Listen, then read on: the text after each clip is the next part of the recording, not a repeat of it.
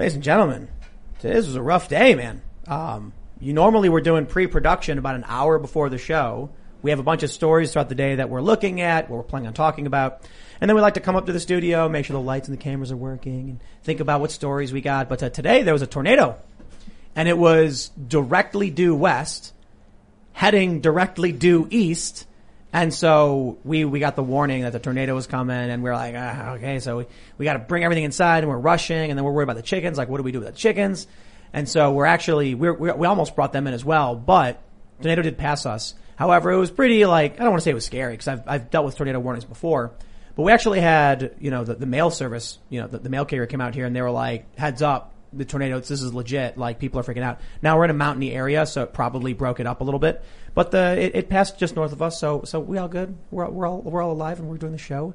And, but I tweeted, and I'm just basically saying this because in the event people saw the tweet, want to know if we were okay. We survived, and for some reason we lost internet. We had to fix the internet, but that was probably due to the storm, I guess. But we're here and we have news. Biden is not doing too well. His ratings were ridiculously low for his speech. It's not really a State of the Union, and we're seeing TV ratings collapse. Now, some have argued this is good. It means Joe Biden can sneak through all this ridiculous spending right under the nose of the American people. And I hate to say it, but I think most things go under the nose of the American people because they're not paying attention. So what's really happening is good news, sort of. Democrats, traditional liberal types, the voters, aren't paying attention. They've gone to sleep. That means Republicans, who are still fired up and angry, the anti-woke and disaffected liberals, are still on the offensive, and the Democrats have lost their support base. So we're going to talk about this. We've got a bunch of other stories, too. It's getting scary out there if you're paying attention to the cost of goods, gasoline, lumber, wood. It's skyrocketing in price. At the same time, cryptocurrencies are going way up. So we'll get into all that as well. And then we got some crazy news, too. Apparently, Doctor Strange, for those Marvel fans, Doctor Strange wasn't in WandaVision. Maybe you don't know what those things are. This is a show on Disney+. Do you know why Doctor Strange wasn't included in the show? It's perhaps because he's a white male. No joke. Apparently, that's what the reporting we're seeing is. So, yeah, we'll talk about that, too. And joining us today is the editor-in-chief of the Post-Millennial, Libby Emmons. How's it going? It's going really well. Do you want to just give us a quick, brief intro? Sure. I'm Libby Emmons. I'm the editor-in-chief with the Post-Millennial. We're a Canadian center-right publication, cover a lot of American news, a lot of culture stories. Andy No is a writer? Andy No is our editor-at-large. Oh, okay, cool. Yeah, it's great to work with Andy. Right on. Yeah. Cool. So we'll be talking about stuff. Yeah, and we'll be things. talking about lots of stuff and things. Excellent. Yeah. Ian, he's chilling. Yeah, hey everybody, Ian Crossland over here. I'm excited to get to the bottom of this. Joe Biden saying no one that made $400,000 yes is going to have to pay a penny less in taxes. This is one of the reasons his ratings are probably down. At least they're hoping is that the man can't speak. Joe Biden was like, nobody who makes under $400,000 will pay a single penny in taxes. I'm like, does that mean that you don't got to pay taxes up to $400K? He must have meant a penny more than they used to pay. Right. Nope, it's legally binding. He said it. Okay, thanks, Joe. Yeah, I was wondering what kind of taxes is he talking about. Is this just income taxes, or can we get in on some sales tax? What are we doing? Yeah. Yeah. He was basically Probably, saying let's only just pay no taxes. make all of the people who make more than $400K, he's going to make them pay 70%, and then everyone else just pays nothing. Right. All right. And somehow he's going to keep those people in the country. I don't know how. Sounds like a plan that the socialists would come up with, I guess. Right. People don't understand economics. But we got Lydia. She's pressing all the buttons. I'm in the corner as well. I'm hoping that none of this penny that has to be paid, according to Joe Biden, applies to me as well. But I guess we'll see. Free money. Hey, before we get started, head over to timcast.com and become a member. We have a lot of work going on with the site right now, and upgrades are coming soon. New payment integration options. But you go to timcast.com, you click that members only button, then you can go to the members area. We have a huge library of exclusive members only content, some full podcast episodes. We had a great discussion with Michael Knowles. You may be a fan of his from the Daily Wire about God, faith, and religion, spirituality, just weird and, just really interesting. Weird. I throw that out there because Ian comes in with the correlation between the metaphysical, the physics, and religion at the same time. So that's where it gets really, and I mean weird in a good way, interesting conversation. So go to timcast.com, check that out. Don't forget to share, subscribe, hit the notification bell, and if you're listening on iTunes or Spotify or wherever else on podcasts, leave us a good review, give us 5 stars, and share the show with your friends. It really helps. Let's take a look at the first story of this op-ed from Joe Concha over at The Hill. He says Biden's poor TV ratings against Trump is exactly what this administration wants. I don't agree But the point Joe is making is, I believe it's a fair point, though I do disagree. He basically says, we know that Trump was just desperate for ratings, and he didn't say desperate, but like bragging about how good his ratings were. And then we see Joe Biden. His ratings are in the gutter. Nobody wants to watch the guy. Nobody wants to watch CNN or MSNBC because they built a network on hating Trump, and Biden just ain't it. But he goes on to mention that with all of this massive spending, he says $1.9 trillion for COVID relief, $2.25 trillion in infrastructure. With nobody paying attention to what Biden's doing, he can just keep doing these things and no one will stop him. I don't like the argument because who is going to stop him anyway? Mitch McConnell, he's not going to do anything. And all they really need the Democrats for is the rage vote. And then like clockwork, the traditional liberals go back to sleep. I experienced it in 2008. We're watching it happen now. This is good news for disaffected liberals, moderates, conservatives, Trump supporters, and whoever else on the right. Because this means that with liberals going to sleep declaring victory, but only on a very, very slim victory, well, the Republicans in 2022 will likely take the House, and maybe even in 2024 we'll see what happens. But I wonder what y'all think about Joe Biden's inability to make anybody care about what he's doing. I think it's actually really interesting. I think we saw a bunch of that after the election, right? There were like 2 weeks where it seemed like we were just all going to celebrate Biden's victory, that the country was going to open up. It seemed like that was the deal that was being made, that the nation was being held hostage to a Biden victory. And then, sure enough, they came crashing back down and locking everything up again, which actually seemed way worse than the first time. But I do think that liberals have pretty well gone to sleep because they figure that they've got their guy in. Their guy is going to do the right thing, and that's that. They were so invested in hating Trump that anything that's not Trump they think is good. And so they're not actually applying any critical thinking power to these policies that are being enacted. They're not looking at what horror it's going to implement in the U.S. I wonder if they ever actually cared at all. I know people who have no business being in politics, like people who didn't vote in 08, 12, or 16, who all of a sudden were like filming videos of themselves where they're like, I got to put my ballot. They're like, are you doing your duty with your ballot? And I'm like, dude, you have no idea what you're talking about. You're just doing this because the guy on the TV said to do it. Is that really, it's tribal. So after that trend, what's the next trendy thing to do? It certainly is not Joe Biden. No one cares about him. No one cares about Joe Biden, but I do think it's interesting too. We had in the fall, we had AOC, we had Bernie Sanders and other progressives complaining that Joe Biden wasn't going to be far left enough, that he wasn't going to install the progressive agenda. And now we're seeing them basically celebrating. You have Hillary Clinton saying he's doing a bang-up job. You have AOC saying that he's really being much more collaborative with progressives. And I think that the conservatives that held their nose and voted for Joe Biden, I think they were played. They believed that Joe Biden was just going to be ineffectual. You had Bill Kristol talking about how this was going to be the way to install and create a new conservatism, that all of this stuff was going to be easier for conservatives with Trump out of the way. And instead, they were completely steamrolled. It was like a total bait and switch. They voted for a moderate guy who wasn't going to do anything. And instead, they got this progressive guy who's just spending all the money and then some. But he's still not progressive enough for the actual socialists. Well, AOC seems happy about him so far. She said the other day before his State of the Union there. But does AOC actually have principles, or is she just like a stop? She's like a pressure relief valve for the Democratic Party.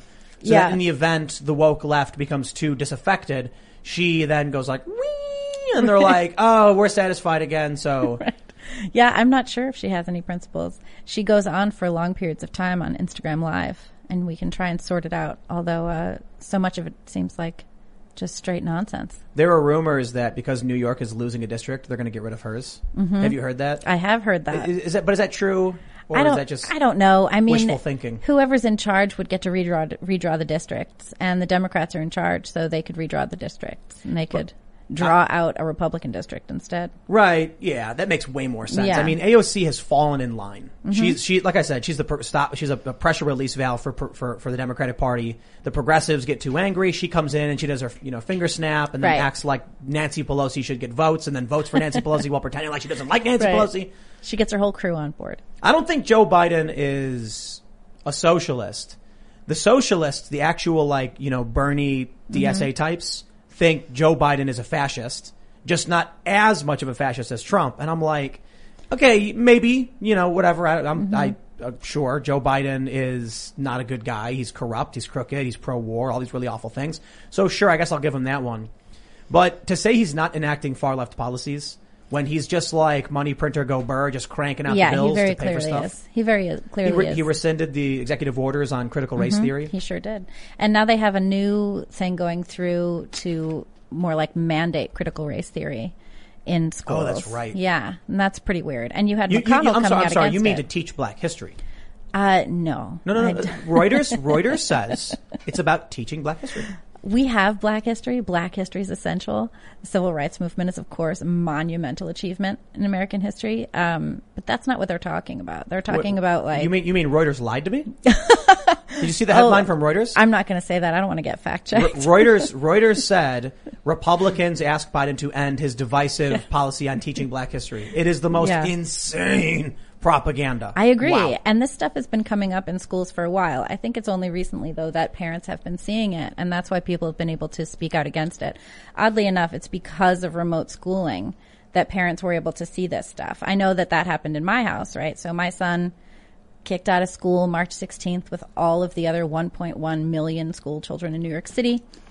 And hardly any of them are back still. I think we recently reopened sort of middle and high schools, but there's like 300,000 kids back in schools, basically, at the last number that I checked, which was maybe a month ago, actually. But once my son came home and I started seeing what was going on in the classroom, it wasn't really a big deal until after George Floyd was killed. And then I heard his teachers say that they were going to have a day talking about, I think it was a day talking about white privilege, and another day talking about, what happened and everything. So I set up my voice recorder to just record what was going on his call.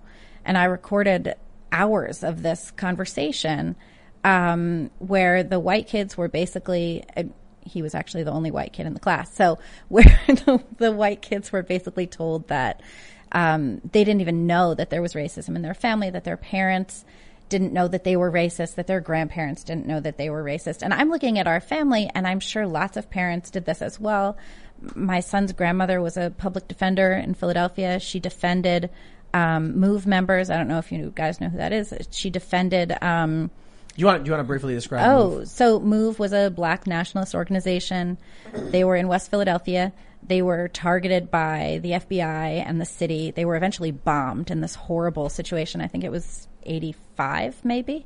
They were bombed by a black mayor who teamed up with the FBI. Wow. So is that your mom who defended? No. That is my son's dad's mom. Yeah, and she defended the MOVE members. She defended. Yeah, I believe she defended Eddie Africa. Wow. Yeah. But the teacher said that this is a racist person. This is a racist family. My grandmother was a public school teacher in Brownsville, Brooklyn, in the 40s. Her parents were immigrants. But I mean, it doesn't even matter what your background is, right? I mean, the idea that a teacher should be telling you that your grandparents are probably racist and that they don't know it and that you don't know it and that this is just the passed down legacy through your family on the basis of your skin color is absurd. That a teacher should be telling a kid that anything is a product of skin color or race is completely anathema to the civil rights movement that is what should be being taught, right? You know what's really funny about critical race theory? When you look up the Wikipedia for it, they have to define what white supremacy means because it doesn't mean what people think it means. So It actually says CRT is loosely unified by two common themes. First, that white supremacy exists and maintains power through the law. They then add in parentheses after white supremacy, societal racism. Right. Because in the language of the cult members, when they say white supremacy, they don't mean what 98% of Americans understand it to be, that a white supremacist is somebody who believes white people are superior or supreme. They've just changed it to be now just objectivity and history and being math. Being on time is white supremacist. Right. Yeah, I think it's sort of interesting too because the new definition of white supremacy means that there can be no way to educate yourself out of it. There's no way to have forgiveness. there's no reconciliation at all. It's a permanent condition until, and looking at something like systemic racism, basically the entire society needs to be dismantled before that can be repaired. And we're looking at a, set of theories that the people who support them, the idea would be you have to dismantle society, but they're not offering anything to rebuild it on, right? It's just a completely destructive idea. I agree. And I often refer to it as a chaotic and destructive force because there's no real rules. Like, is women offensive today because you got to say Wimixin, but then Wimixin is offensive because it excludes certain women. And I think maybe the reality is there may be competing interests in terms of what comes next. So the one thing they all agree on is destroy the system. Destroy the system. But I do think many of those who claim to be trained Marxists don't want to tell you what their actual solution is. Because people would revolt if they found out what these people were planning. And so they say, we got to tear down white supremacy. And everyone goes, that sounds pretty good to me. Mm-hmm. And then, first of all, they don't mean literal white supremacy. They mean some ridiculous, nonsensical term. They say, we're anti-racist, which doesn't mean not racist. It doesn't mean not racist. It literally means be racist. And then they say diverse, which also is just another, diversity, inclusivity, and equity are just more buzzwords that don't really make a lot of sense. And then that's the halfway. Right. After they burned all to the ground, what they want is probably, moral authoritarianism. They have control. They can have whatever they want. You go live in the gutter. I think that's really interesting too. And I think conservatives pushed away from having any sort of moral compass, after the 90s Christian right takeover of Congress with Newt Gingrich and all of those guys. And the conservatives were pretty well slammed at that point for having a moral perspective and having it be a Christian moral perspective and having that be oppressive and the wrong thing to do. And after that, conservatives embraced relativism in a very real way. The liberals were embracing relativism. Anything you do is fine if that's what you want to do, which to a certain extent, there's nothing for it. People are going to do what they want to do, whether you want to judge them for it or not. But the conservatives left a vacuum of moral authority and of moral perspective. And it's been filled with something that has actually no basis, right? So if you look at, for example, let's take a religious moral perspective, you could have the 10 Commandments in there, right? That could be a basis upon which you're making determinations. You could use the Beatitudes in the Gospel according to Matthew as a basis to make determinations, which is basically be really kind, you guys, right? But when we look at the contemporary leftist moral framework, there's no foundation. There's no basis. I agree. So it's just this shifting sands of a value system that is whatever you want it to be whenever you want it to be it, so long as you can use it to maintain your own power. It's like a hologram. Yeah. It's like a hologram of a religion. Right. I was reading this book a long time ago. I don't know how true any of this stuff is. It was like a book on quantum physics. And they talked about how the chemical properties of an element, Ian, this is probably up your alley. A chemical property of an element is based on the amount of electrons. Is that so hydrogen is 1, helium is 2. Yeah. And so they said something interesting happened when they were working on circuit boards when an electron got trapped in, this one part of the board where there's, and I'm probably totally ruining this concept. Maybe you guys listening understand what this is. I was reading a book, this is like 10 years ago. They said they were sending electrons through, pathways in a circuit board. And they had an area where basically the electron got stuck in a small space and it began to orbit nothing.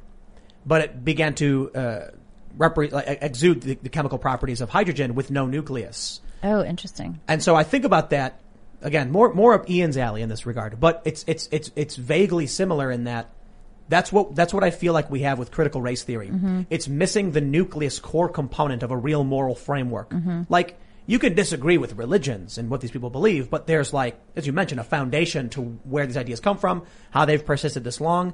Bad ideas go away, good ideas remain, become stronger. And then you look at woke and it's hollow.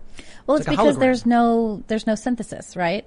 There's only woke. There's only this critical race system or this gender critical, not gender critical. That's a little different. There's critical theory. Critical theory. Well, let me right. point something out real quick too. I am partly bothered by how many people just keep saying critical race theory over and over again, ignoring critical gender theory. That's part of it too. But critical theory as a whole. Critical theory, is and the problem is that because the way that it's constructed in society, you can broach these ideas, but you can't broach any opposition to them. Because if you broach opposition to them, then there's something wrong with you, and you are, a racist or transphobic or whatever the other things are that you could be labeled. You're a bigot in some sense of the word.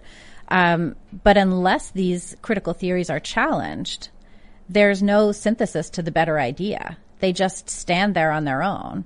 And they need to be challenged. We need to challenge every idea that we have, and we need to be challenging our ideas all the time. You mentioned how your son was in school and you started to wake up and stuff. This brings me to this next story we have from the Post-Millennial. Ooh.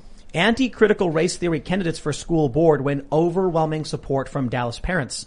Candidates who ran on an anti-critical race theory platform won 2 open school board seats in Dallas' South Lake District on Saturday with a landslide, almost 70% majority. I mean, that's the bulk of the story. I think, again, it's heavily focused on race theory, and I think a lot of parents are actually having a bigger reaction to gender theory. The gender theory is definitely coming down the road, and a lot of that originated in British Columbia in Canada. Really? Yeah, and that, you have the gender unicorn and the gingerbread man, and it's been pushed very heavily. Right. Ginger person? Gingerbread person? Not gingerbread man, of course. Genderbread? Mix them or whatever, with a But X. I think, there's a couple things that have happened here, and I'll try to be as respectful and delicate as possible for YouTube and their censors, but there have been lawsuits. The parents of young biological females concerned about their opportunities in athletics. It's resulted in lawsuits. Yes. We recently had Caitlyn Jenner, who is a trans woman, come out and say that it was unfair. But I think things like that, so not to derail too much, but it's not just race theory. That's Parents correct. are learning about all of these different things and saying, hey, wait a minute. It's not fair to discriminate against someone based on their immutable characteristics. That's correct. And it's also not right to tell someone that their immutable characteristics need to be changed in order for them to be who they really are.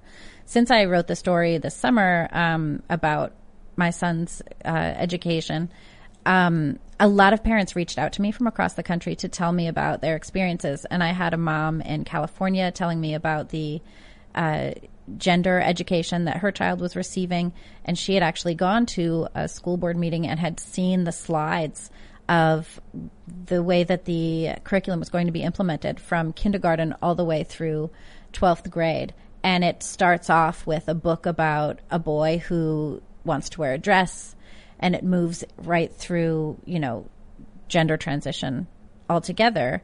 And she moved her kid to Texas in order to get away from this. And I've recently been talking to a lot of parents about how things are going with regard to reopening schools. We had this promise from Joe Biden that schools were going to be reopened at the end of 100 days. And it's just not actually true. The schools are not open. Are you shocked? It's shocking. This can't be right. It just can't be real. Ian, do you believe that Joe Biden would lie to us? Never. And it turns out, so my question started to be, what does open mean? What does that mean to you? What are your feelings about it? My personal truth on the word open means closed. Right. It turns out that you would be correct.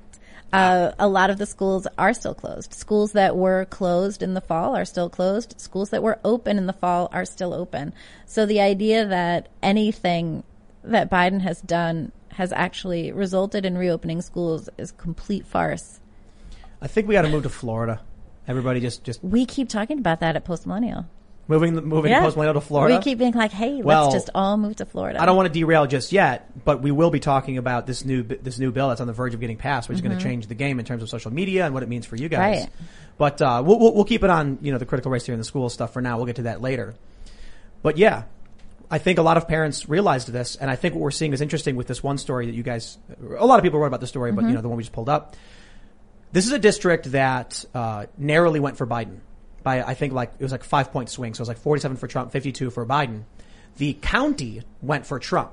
So, depending on which metric you use, you can make an argument. But I think when you're looking at these suburbs, which they said white affluent suburbs actually went for Biden more, and Trump actually lost white voters and gained Latinos and black voters, the fact that you have white affluent suburbanites pushing back against this. I think this is where we see traditional liberals falling asleep, and then those who are forced to wake up really waking up and swinging a 70-point, lead for the anti-critical race theory. Yeah. What do you think could happen in 2022 when these traditional libs are just not paying attention, and the disaffected liberals who are like, what is happening? There keep being more disaffected liberals. I used to work in theater, and I've heard from people who don't want to be named and don't want to be public, but they reach out to me and they're like, hey, this stuff is crazy. And I'm like, dude, I know. I have been telling you for a while that this stuff is crazy. And they don't want to believe it because they were so married to their ideology. And you can't be married to an ideology. There's just no sense in that. You constantly have to question it. If you don't know why you believe what you believe, then why do you believe it? It's really interesting talking to someone who's particularly religious. Like, I was talking to Michael Knowles, man. Like I mentioned, we got over at Timcast.com this longer bonus segment we did with Michael talking about religion for like an hour, and Ian talking about space and everything. And it's really fascinating. And then even after the show, we're hanging out, just chilling and having this conversation. Michael knows a lot. Now, maybe it's not fair to compare like your average liberal to someone as well read as Michael Knowles, but every conversation I have with someone who is religious, and like legitimately, they can tell me some things about it, why they believe it. I understand there are a lot of people who are probably just like, I don't know. And I wouldn't say that they're, I don't know. It exists. But if I take the average, like, I'm trying to avoid calling people out, but we've spoken with people, even on this show, who could not tell us what was going on with critical race theory, why they would support it or oppose it. Granted, Destiny actually really did. So you're familiar with Destiny, right? He's yeah. a leftist. He actually knew a ton about it and actually articulated why he was for it. And I was impressed with that. Because I talked to a lot of people who have, prominent channels, and they're like, well, I mean, it's just like you oppose racism, right? And I'm like, is that what you really think? Like, did you actually read any of this stuff? Right. Like, you look at some of Christopher Rufo's research, and it's like a laboratory sending white people on a retreat to condemn white people. Like, that's against this violation of the 1964 Civil Rights Act. Yes. So I talked to so many conservatives about religion, and they'll talk about what the saint said or what they learned in, this chapter or this verse. Like, they actually did some research or reading. And then I talked to my liberal friends who are following this stuff, my progressive friends, and they don't know anything about the roots. They don't know anything about where it comes from or what it means. And I think it's interesting. I think it says a lot. I think it says a lot about our educational system. I think it says a lot about, where all of that stuff landed. So the people who are liberals now were educated in a college system, in a high school system, that basically gave all of this stuff as gospel. This is what you were supposed to believe. And what has happened is that critical race and gender theory, and I would even say, the concept of climate alarmism, these are all concepts that are opinions, right? And they are dictated to children, and children have the opinions by rote. They have the opinions before they have the information. So they take their opinion, and then once they're taught the actual information, they already have been told how to think about it. So that's not going to be effective in terms of creating people who can think for themselves. You need to provide the information, and then you need to say, these people think this about it. These people think this about it. What do you think about it? Synthesize that information, synthesize the opinions, think critically about it yourself, and come up with what you think. And if we're not doing that, we're just creating a generation of stupid, manageable children. I was on the way back the other day, I was thinking about, I can't remember exactly what happened, what made me think about this, but people just don't care about their community anymore. And so you mentioned these are opinions being dictated to children. More than you probably realize, I think most of these things that we learn are actually opinions, but they're expert opinions. Right. There's a difference between like some regular guy on the street being like, the sky is, made, like the clouds are made of marshmallow, and you're like, okay, dude, that's not an opinion. That's just like crazy. And so there are things we believe to be fact. There are things that are fact. When it comes to science, we have the challenge of trusting people. And so when it comes to a scientist telling you what a cloud is, it's like, have you ever really gone up there and actually like done the research to prove it that it's water vapor? You haven't. But most people reasonably conclude some things are true. Like if I throw a rock at a window, the window will likely break. There's a fact. When it comes to a lot of the things that we teach children, they're actually just expert opinions based on available data. And that's why science changes so often. Right. So I guess it's fair to say to a certain degree we suspect these things are facts. Science eventually gets to that point. But what's happened is this understanding of history and science is being exploited by what I refer to as the cult. I think the reason I say it's a cult is because it's like a religion with no nucleus, no moral foundation. Right. So what they see is, hey, wait a minute. When you tell these kids something based off the available data, it's an expert analysis that you believe to be true. Now, obviously, some things are tested, and there are control groups. There are some things we don't have control groups for, which make it very difficult, notably climate change. Right. There's no control plan. It's very difficult. However, I do fall into the category of someone who believes climate change is an issue. I think humans mass consume will lead to serious problems.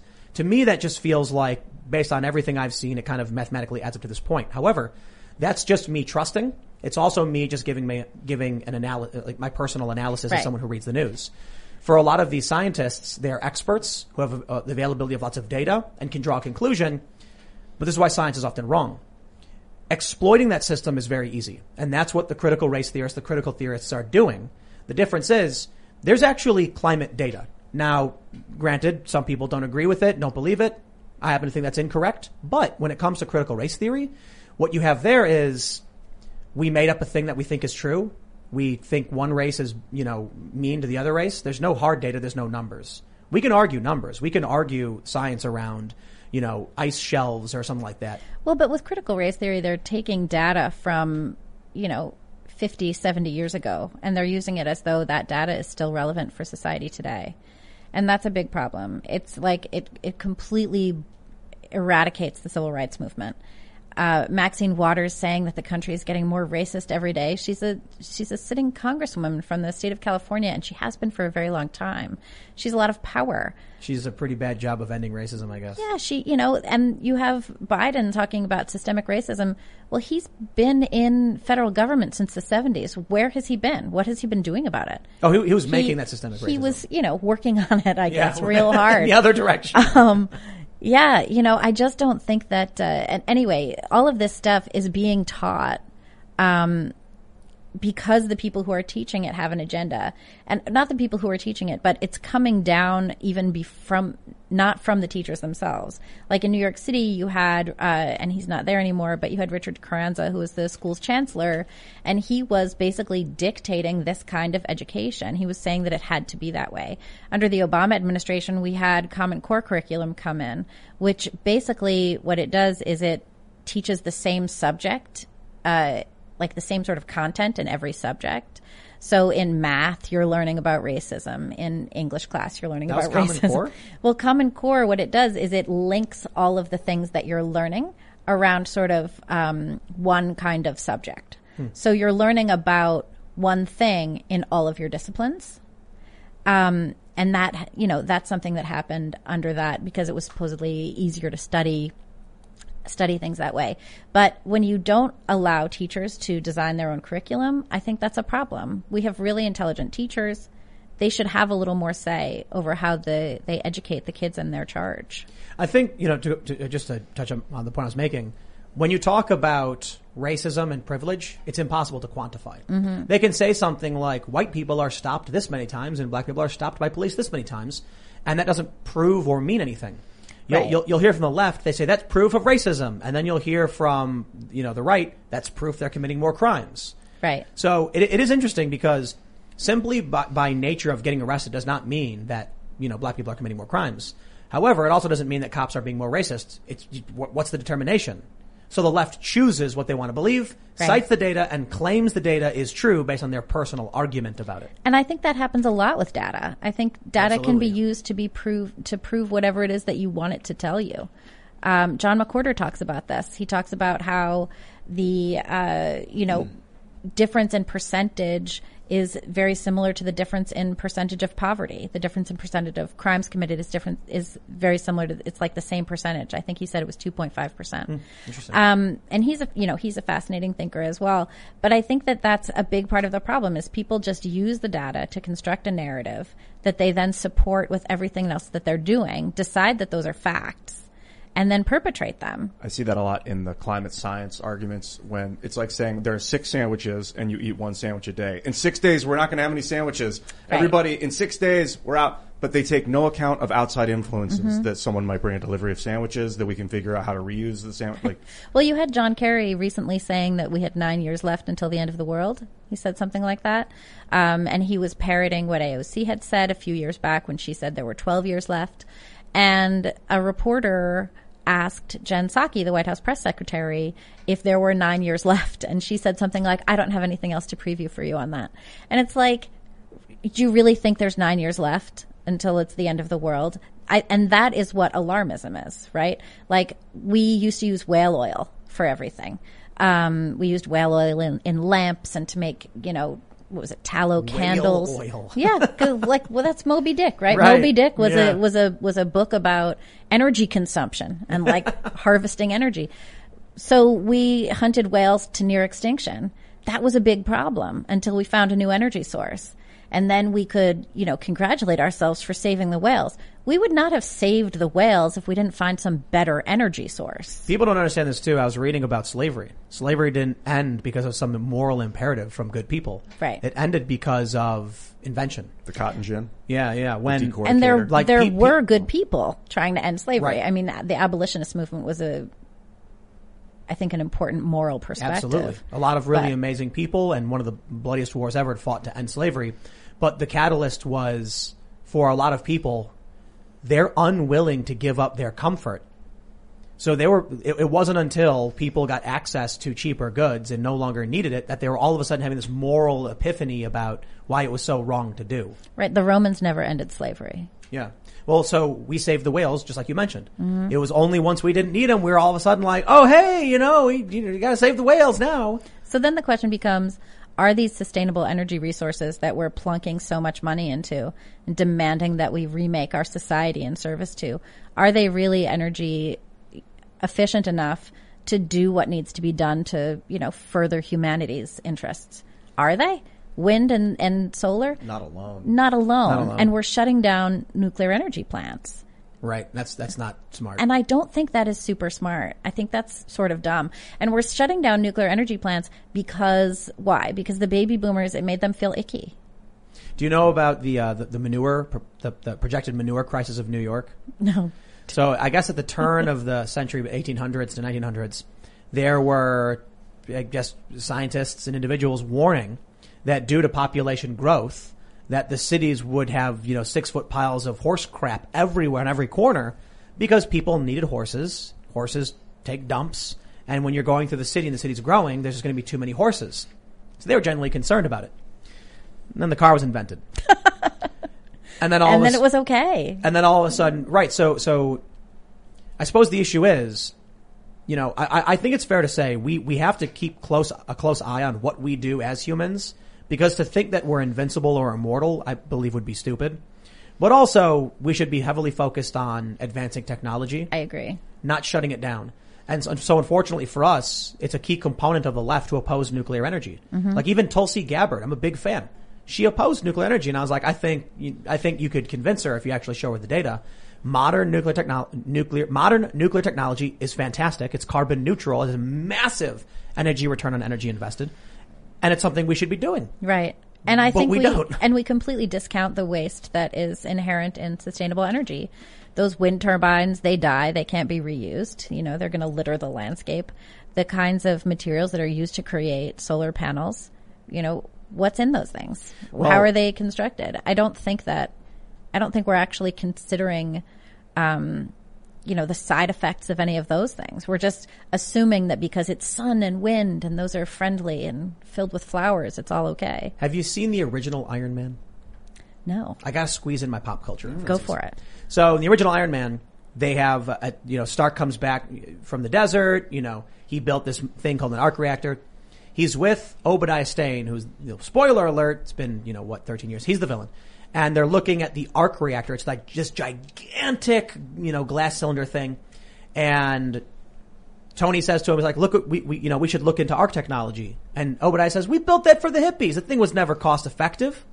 And that's how I feel with a lot of the investment into photovoltaic solar. Mm-hmm. and a lot of wind.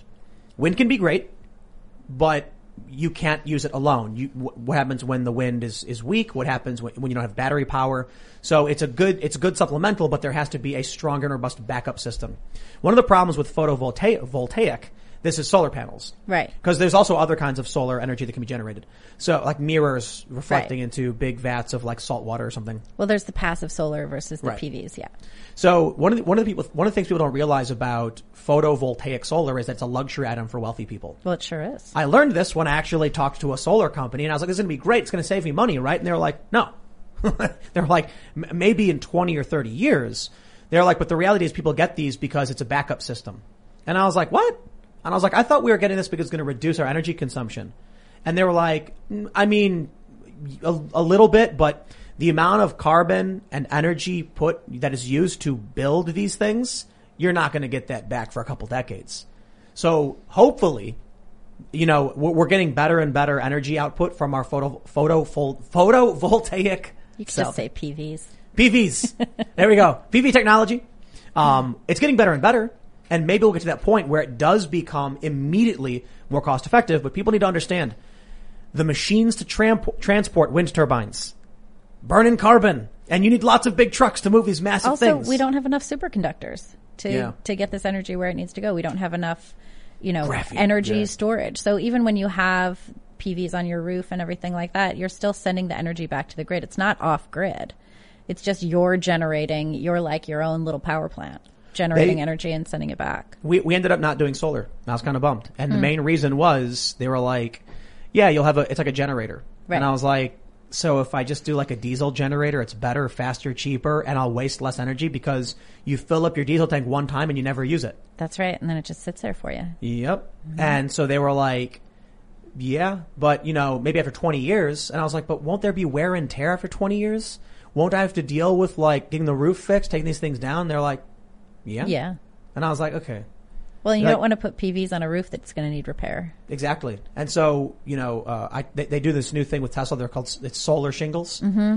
And when I actually talked to them about it, the function of a roof, the repairs needed, it just didn't make sense. I mean, there's a lot of cool technology. The question is, should we base our entire society on it? Should we spend all of this money to re-educate everyone so that this is the only thing they know how to do?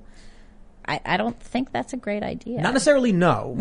The problem is, like, you look at these Marxists, they talk about Marx in his writings about the future and where humanity ends up. And they love to cite Star Trek. And that's very offensive to me as a huge Star Trek fan. Why is it offensive? They claim that the Federation in Star Trek is communist. Oh, I don't think it is. It's not communist. It's not communist. People have beachfront property. There's Federation credits. There's hierarchy, but you can choose to serve or not. It's classically liberal. It's a very classically liberal society. And you can still have your own vineyard. It's exactly. And they've created they've ended scarcity through replication. Mm-hmm. That's what changed their system. But I digress. That's just a story. But these communists like to claim that's the future that Marx envisioned, the communist future. And I'm like, sure, maybe. But Marx didn't what you guys are proposing won't exist until we invent replicators, things that can literally pull ambient energy from the air and convert energy into matter. Maybe once we have that, I'm willing we don't have that. Right. And so all of these people who are talking about the future, green energy, mm-hmm. I'm like, maybe we're just not there. Maybe we should be putting all this money into fusion technology. Well, or maybe we should be, allowing a little bit more of the market to decide how things go instead of using moral cudgels to destroy some kinds of energy generation and to bolster other kinds. It doesn't seem like, I just don't think the federal government should be involved in determining how we're all going to be living and working. If you look at it that way, it just doesn't make any sense. Well, I'll give you the, predictable centrist position. I don't think the free market can solve the issue for the most part. Like a totally laissez-faire, mm-hmm. just open, go for it. Because I think we'd end up like yeast in a bottle, just farting ourselves to death. What works in the short term is, and eventually we hit a wall, and then there may be a point where we go off a cliff. However, a command economy absolutely doesn't work. some random bureaucrat deciding we're going to build this thing makes literally no sense. Well, and it's Joe Biden and his cronies deciding that we're going to do it this way. And you don't see data as to why it should be done that way. All you hear is that this is compassionate somehow. It's compassionate to the earth, or it's compassionate. Emotional manipulation for traditional libs. And I don't think that the using compassion as they're just beating us to death with our own compassion. And that's true with the race stuff and the gender stuff as well. Don't you feel bad for everybody? Well, sure, I feel bad for everybody. Okay, well then you have to do all of these things to ameliorate yourself feeling bad for everybody. And that's when you see the liberals start to fall asleep. They figure, I've done the right thing. Now I get to live how I please. Everyone else is going to live how they please. And they're not realizing that remaking society in this way is just going to destroy it. But it works on conservatives too. Once enough people fall for the emotional argument, the hardline conservatives fall in line because they have no choice. Well, they don't know what else to do, and they're not really being supported. I mean, we're looking also at I think a sort of schism in conservatism now, right? So you had the bow tie wearing, we were talking about this before, the bow tie wearing, socially liberal, fiscally conservative types, who just wanted to sit back and get their tax breaks and not really worry too much about anything else and let the rest kind of just roll along. And they did that. And this is the society that we have. And now you have a new group of conservatives. And I think you're seeing it in a lot of independent conservative media as well. And they're much more socially conservative. They're more fiscally liberal, but not with regard to the same causes that the liberals are pushing. And I think there's going to be a split. Like if we do see 2022, if we do see conservatives taking the House back, I think we're going to see the new conservatives doing it. We're not going to see these old style Lindsey Graham, Mitch McConnell type of guys doing it. Milquetoast Mitch, that's what I'm calling him. We're not, I mean, we're not going to see that style of conservatism is not coming back. And I don't think it should. I think it was sort of arrogant and boring and didn't really take into consideration what it turns out half the population is interested in. I just realized Mitch McConnell actually reminds me of the original Milquetoast character, Casper Milquetoast. Really? Yeah, so that's you're familiar with where Milquetoast comes from? I was not. I'm just always impressed that I can spell it. It's an old comic about a guy who is like deferential and weak and milquetoast because the artist considered that to be just like the most boring breakfast you could have, milk toast. Right. And so it's Sounds just like, boring. He's just an old man with glasses. He has a mustache, McConnell doesn't. But I look at McConnell, we like to joke, I'm the milquetoast fence sitter, Tim Pool, centrist, whatever. But the reality is I get heated on this, on the show talking about, say, 2A or taxes or billionaires manipulating elections. But Mitch McConnell, what is he doing? What does he ever really do? Yeah, I mean, he's trying to push back on this critical race theory thing, but I don't think he's... Only after they lose everything? Just now. Yeah, I don't think he's going to win. He was also pushing back against Trump, I think, rather substantially, and Lindsey Graham only came around after it turned out his constituents wanted him to support Trump. And Lindsey will walk up and high-five Kamala Harris. Well, he'll do whatever he has to do to stay in office. I think that's pretty clear. But we have some good news for conservatives, though. This might change the game here. We got this story from The Hill. Florida passes bill prohibiting social media companies from banning politicians. It's way more than that. I don't think people realize that SB 7072. Now there's some really interesting weird stuff they put in it. They like amended it to include if you have a theme park, you're excluded from this or something. Well, Disney's kind of cool. Yeah, right. So what is Facebook will perfect, open actually. Face Park and Twitter will open Twitter World to try and get past this because it's not just about politicians. This also protects news organizations. So this is fascinating. I've got SB 7072 pulled up and it's kind of annoying to go through the whole thing, but it's also has something to do with like antitrust. Let me see if I can just pull up a journalistic enterprise. There we go. Check this out. Journalistic enterprise, according to this new bill, means an entity doing business in Florida that publishes in excess of 100,000 words available online with at least 50,000 paid subscribers or 100,000 monthly active users, publishes 100 hours of audio or video available online with at least 100 million viewers annually. That's us. And the other one is you, the post-millennial. I'm pretty sure you have more than 100,000 monthly active users. You probably get that on a single article, I'd imagine. Yeah.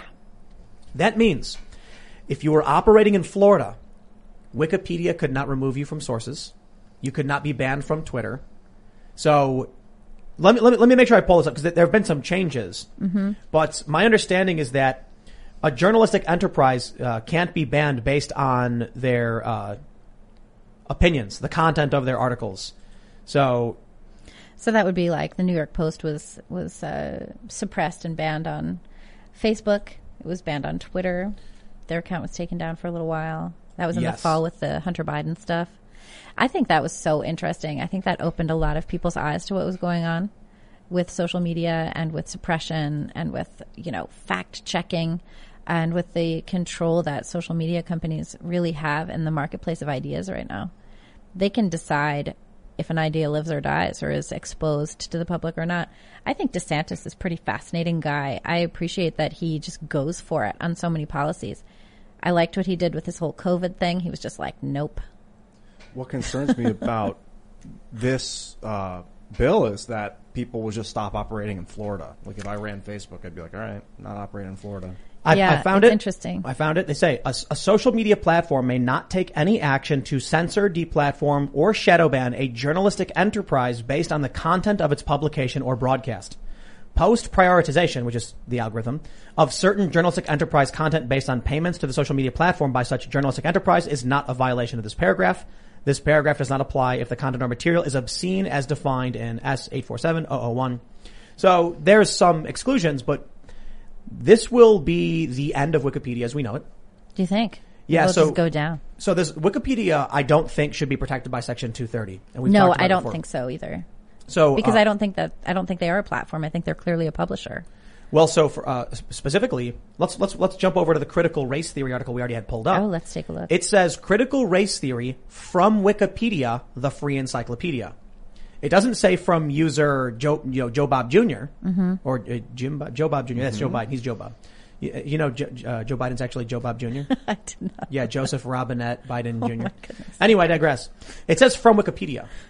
So my argument is just because I submit a comment, if I comment to the New York Times and they publish it in an article and it says the New York Times, article and then it puts my words there, like that's from them.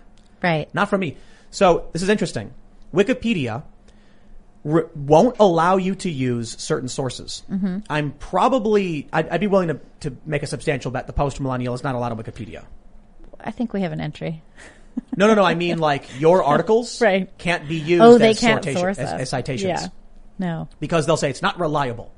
Really? Is that right? Can we not be used as a source? I don't know about you specifically. I'm curious. I'd bet.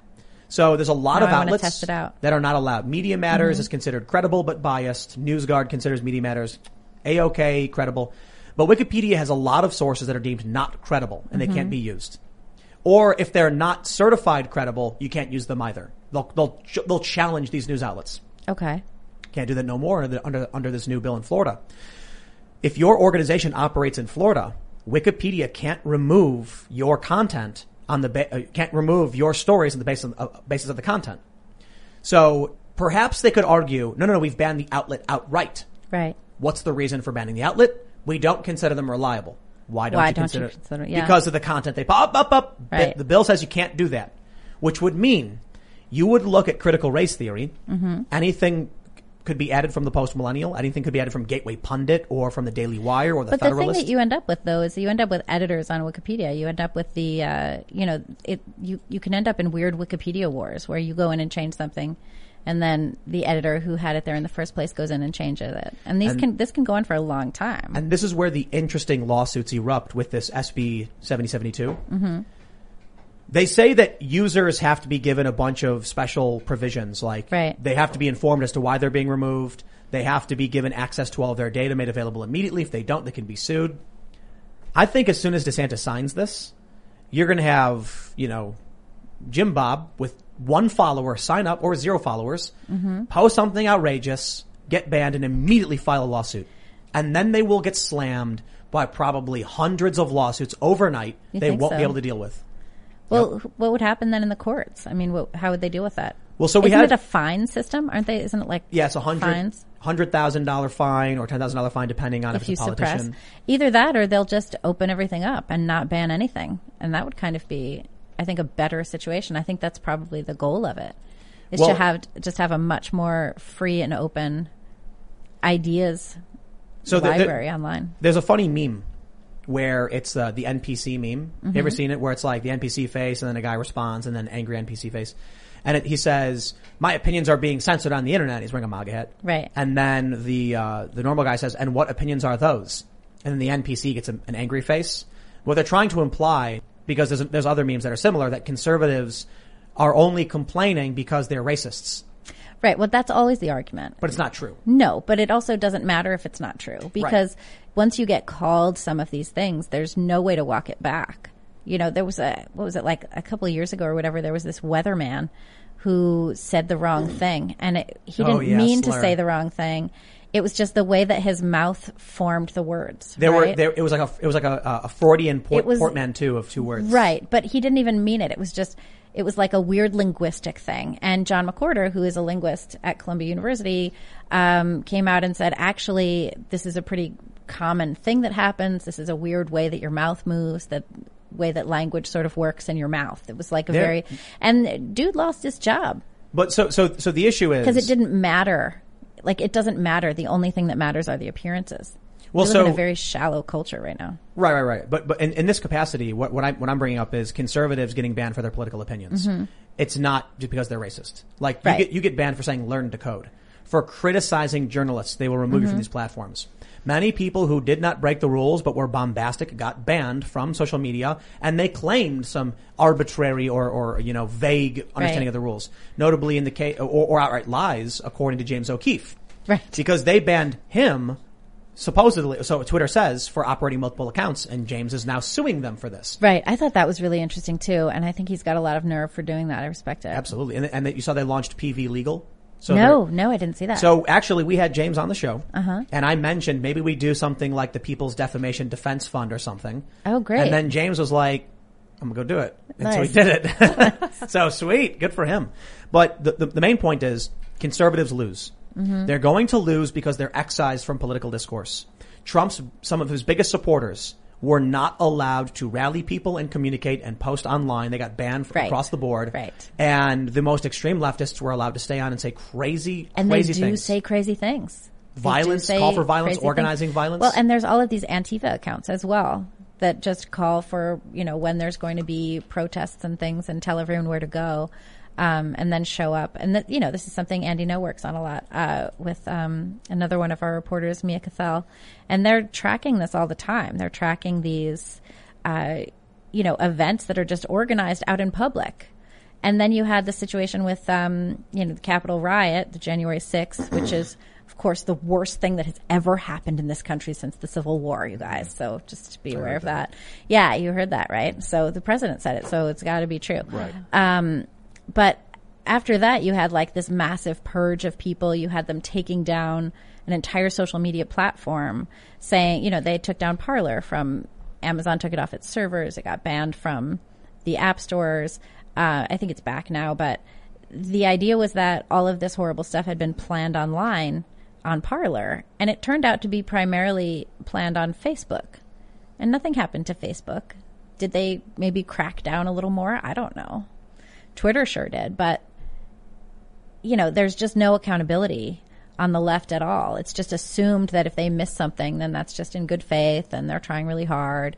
And they so clearly come down on the conservative side. Conservatives need to stop cooperating in their system. The way I see it is, imagine you're playing Monopoly with someone and they're the banker and they just like reach in and pull out a 500 and put it in their pocket, and you're like, yo, I just saw you took that money. And they go, and?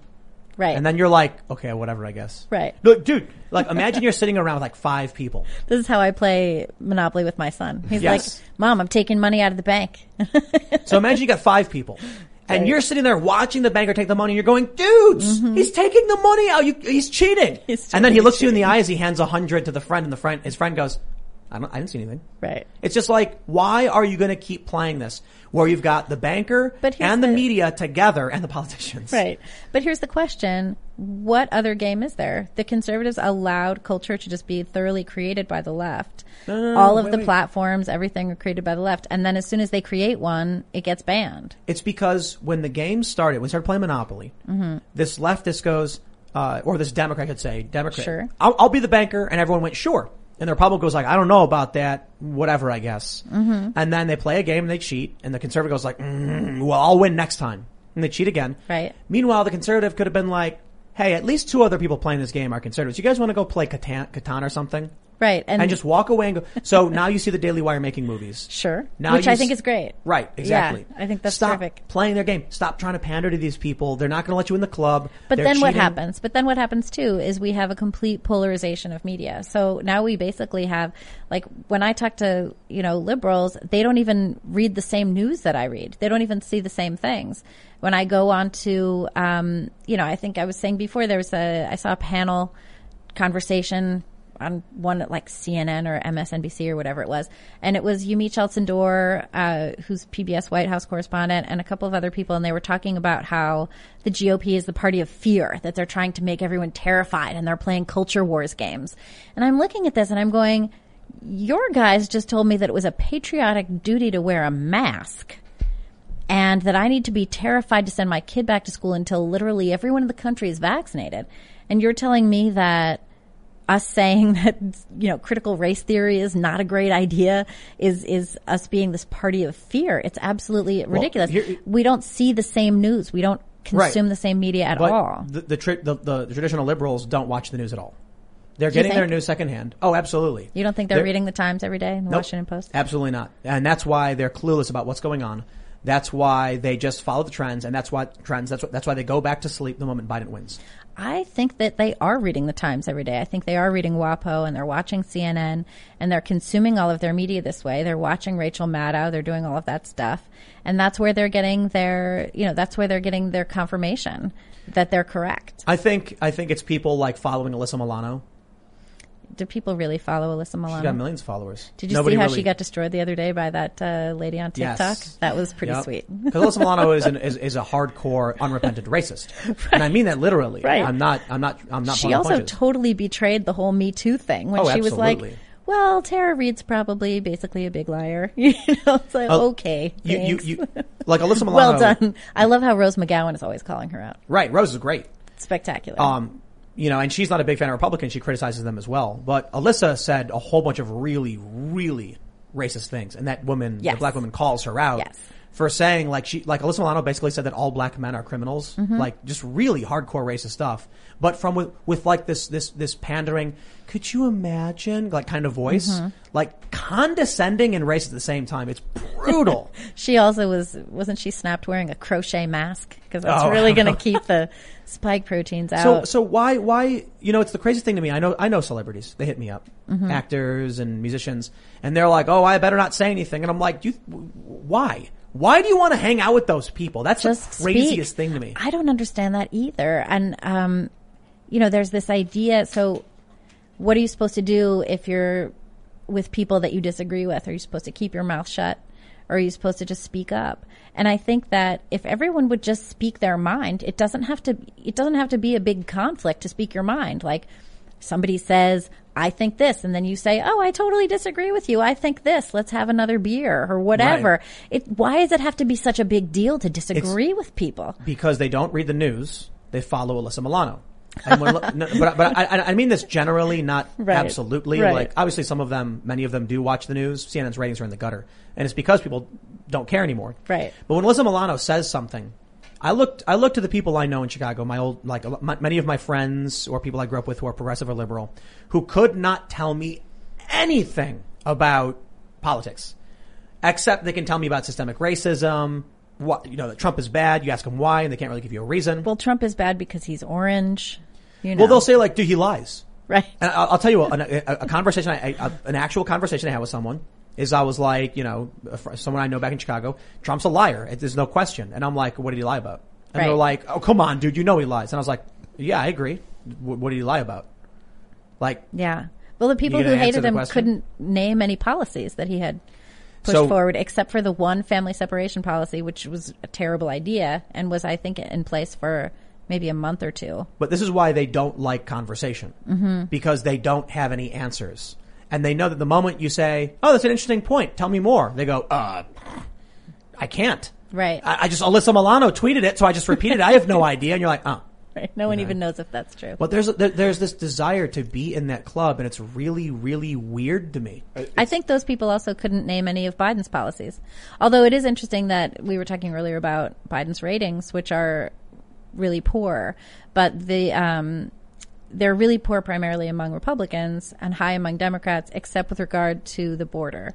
And Democrats are also rather dismayed about the border situation. Biden has that new hardcore libertarian policy. I don't know if you guys saw, but Biden went just absolutely relative to the current position of the establishment. It's libertarian. He said anyone who makes under $400,000 will not pay a single penny in taxes. And I went, whoa! Let's just go for it, right? Only tax the rich. Sounds great. I'm into it. I'm actually a big fan. If he wants to raise a tax on people making more than $400K, and it means everyone underneath, literally like under 400, no one pays taxes. Biden, you go ahead and do that with my blessing. Right. We'll see how that goes out. I'd like to grandfather that in too. It's legally binding. The president said it. That's like Hammurabi. He undid debt for everyone. He wiped debt clean for all the citizens. Yeah. All the libertarians started like laughing when Biden says this. I can imagine. Taxation and theft stickers with Biden's face on it. So what's going to happen when all of the outlets run stories about how Biden said no one's going to pay taxes, and all the fact checkers are like, well, you didn't add enough context. Because he didn't mean it. You can read his mind, apparently. Right. I wonder how many people that's will the not thing. pay taxes. That whole thing. Right? Biden said it. It's I'm legally all binding. in. Like, let's stop. But that whole thing about like reading the politician's mind because you assume that they agree with you, that started under Obama. Remember, Obama came out in the first place saying that he wasn't in favor of gay marriage. And then all the people I talked to were like, oh, he just has to say that so that he can get elected. Right. Anything that they disagree with, he just has to say that so that he can get elected. It's like that the leftists during the Obama administration normalized the idea that a politician should be speaking out of both sides of their mouth, and that somehow is a good thing. Look at Hillary Clinton. Right. You got to have your public and your private positions. Right. So you mean lie to the American people. Lie to everybody. Why would your private position be the lie? It's like, oh, now that all the cameras are off, I actually do support helping the poor. Turn the camera on. The poor are awful. Right. At least Michael Bloomberg was honest in that regard when he said tax the poor. Do you remember that? I don't remember that, but I do, as a New Yorker, I do think Michael Bloomberg did an awful lot for the city. Really? And, yeah, I really do. Well, his policy in New York was tax the poor because they don't know what's good for them. So it's better to take their money away and then give them services that actually help. Well, it's like the soda tax and all that. I was not in favor of any of that stuff. I was in favor, though, of how much money he pumped into the New York City Department of Parks and Recreation. We had a massive parks building spree under his administration all through the outer boroughs. It was like Giuliani bolstered Manhattan, and Bloomberg really raised a lot of the quality of life in the outer boroughs. Don't you have an election coming up? Yeah. Isn't Yang like on top? Yang is, I think, he's doing a great job of like being a goofy New Yorker. You know, he and his wife will go out to dinner and they'll sit in that. So restaurants are like sort of mostly open, but they all have these like little pods you can set in out on the sidewalk.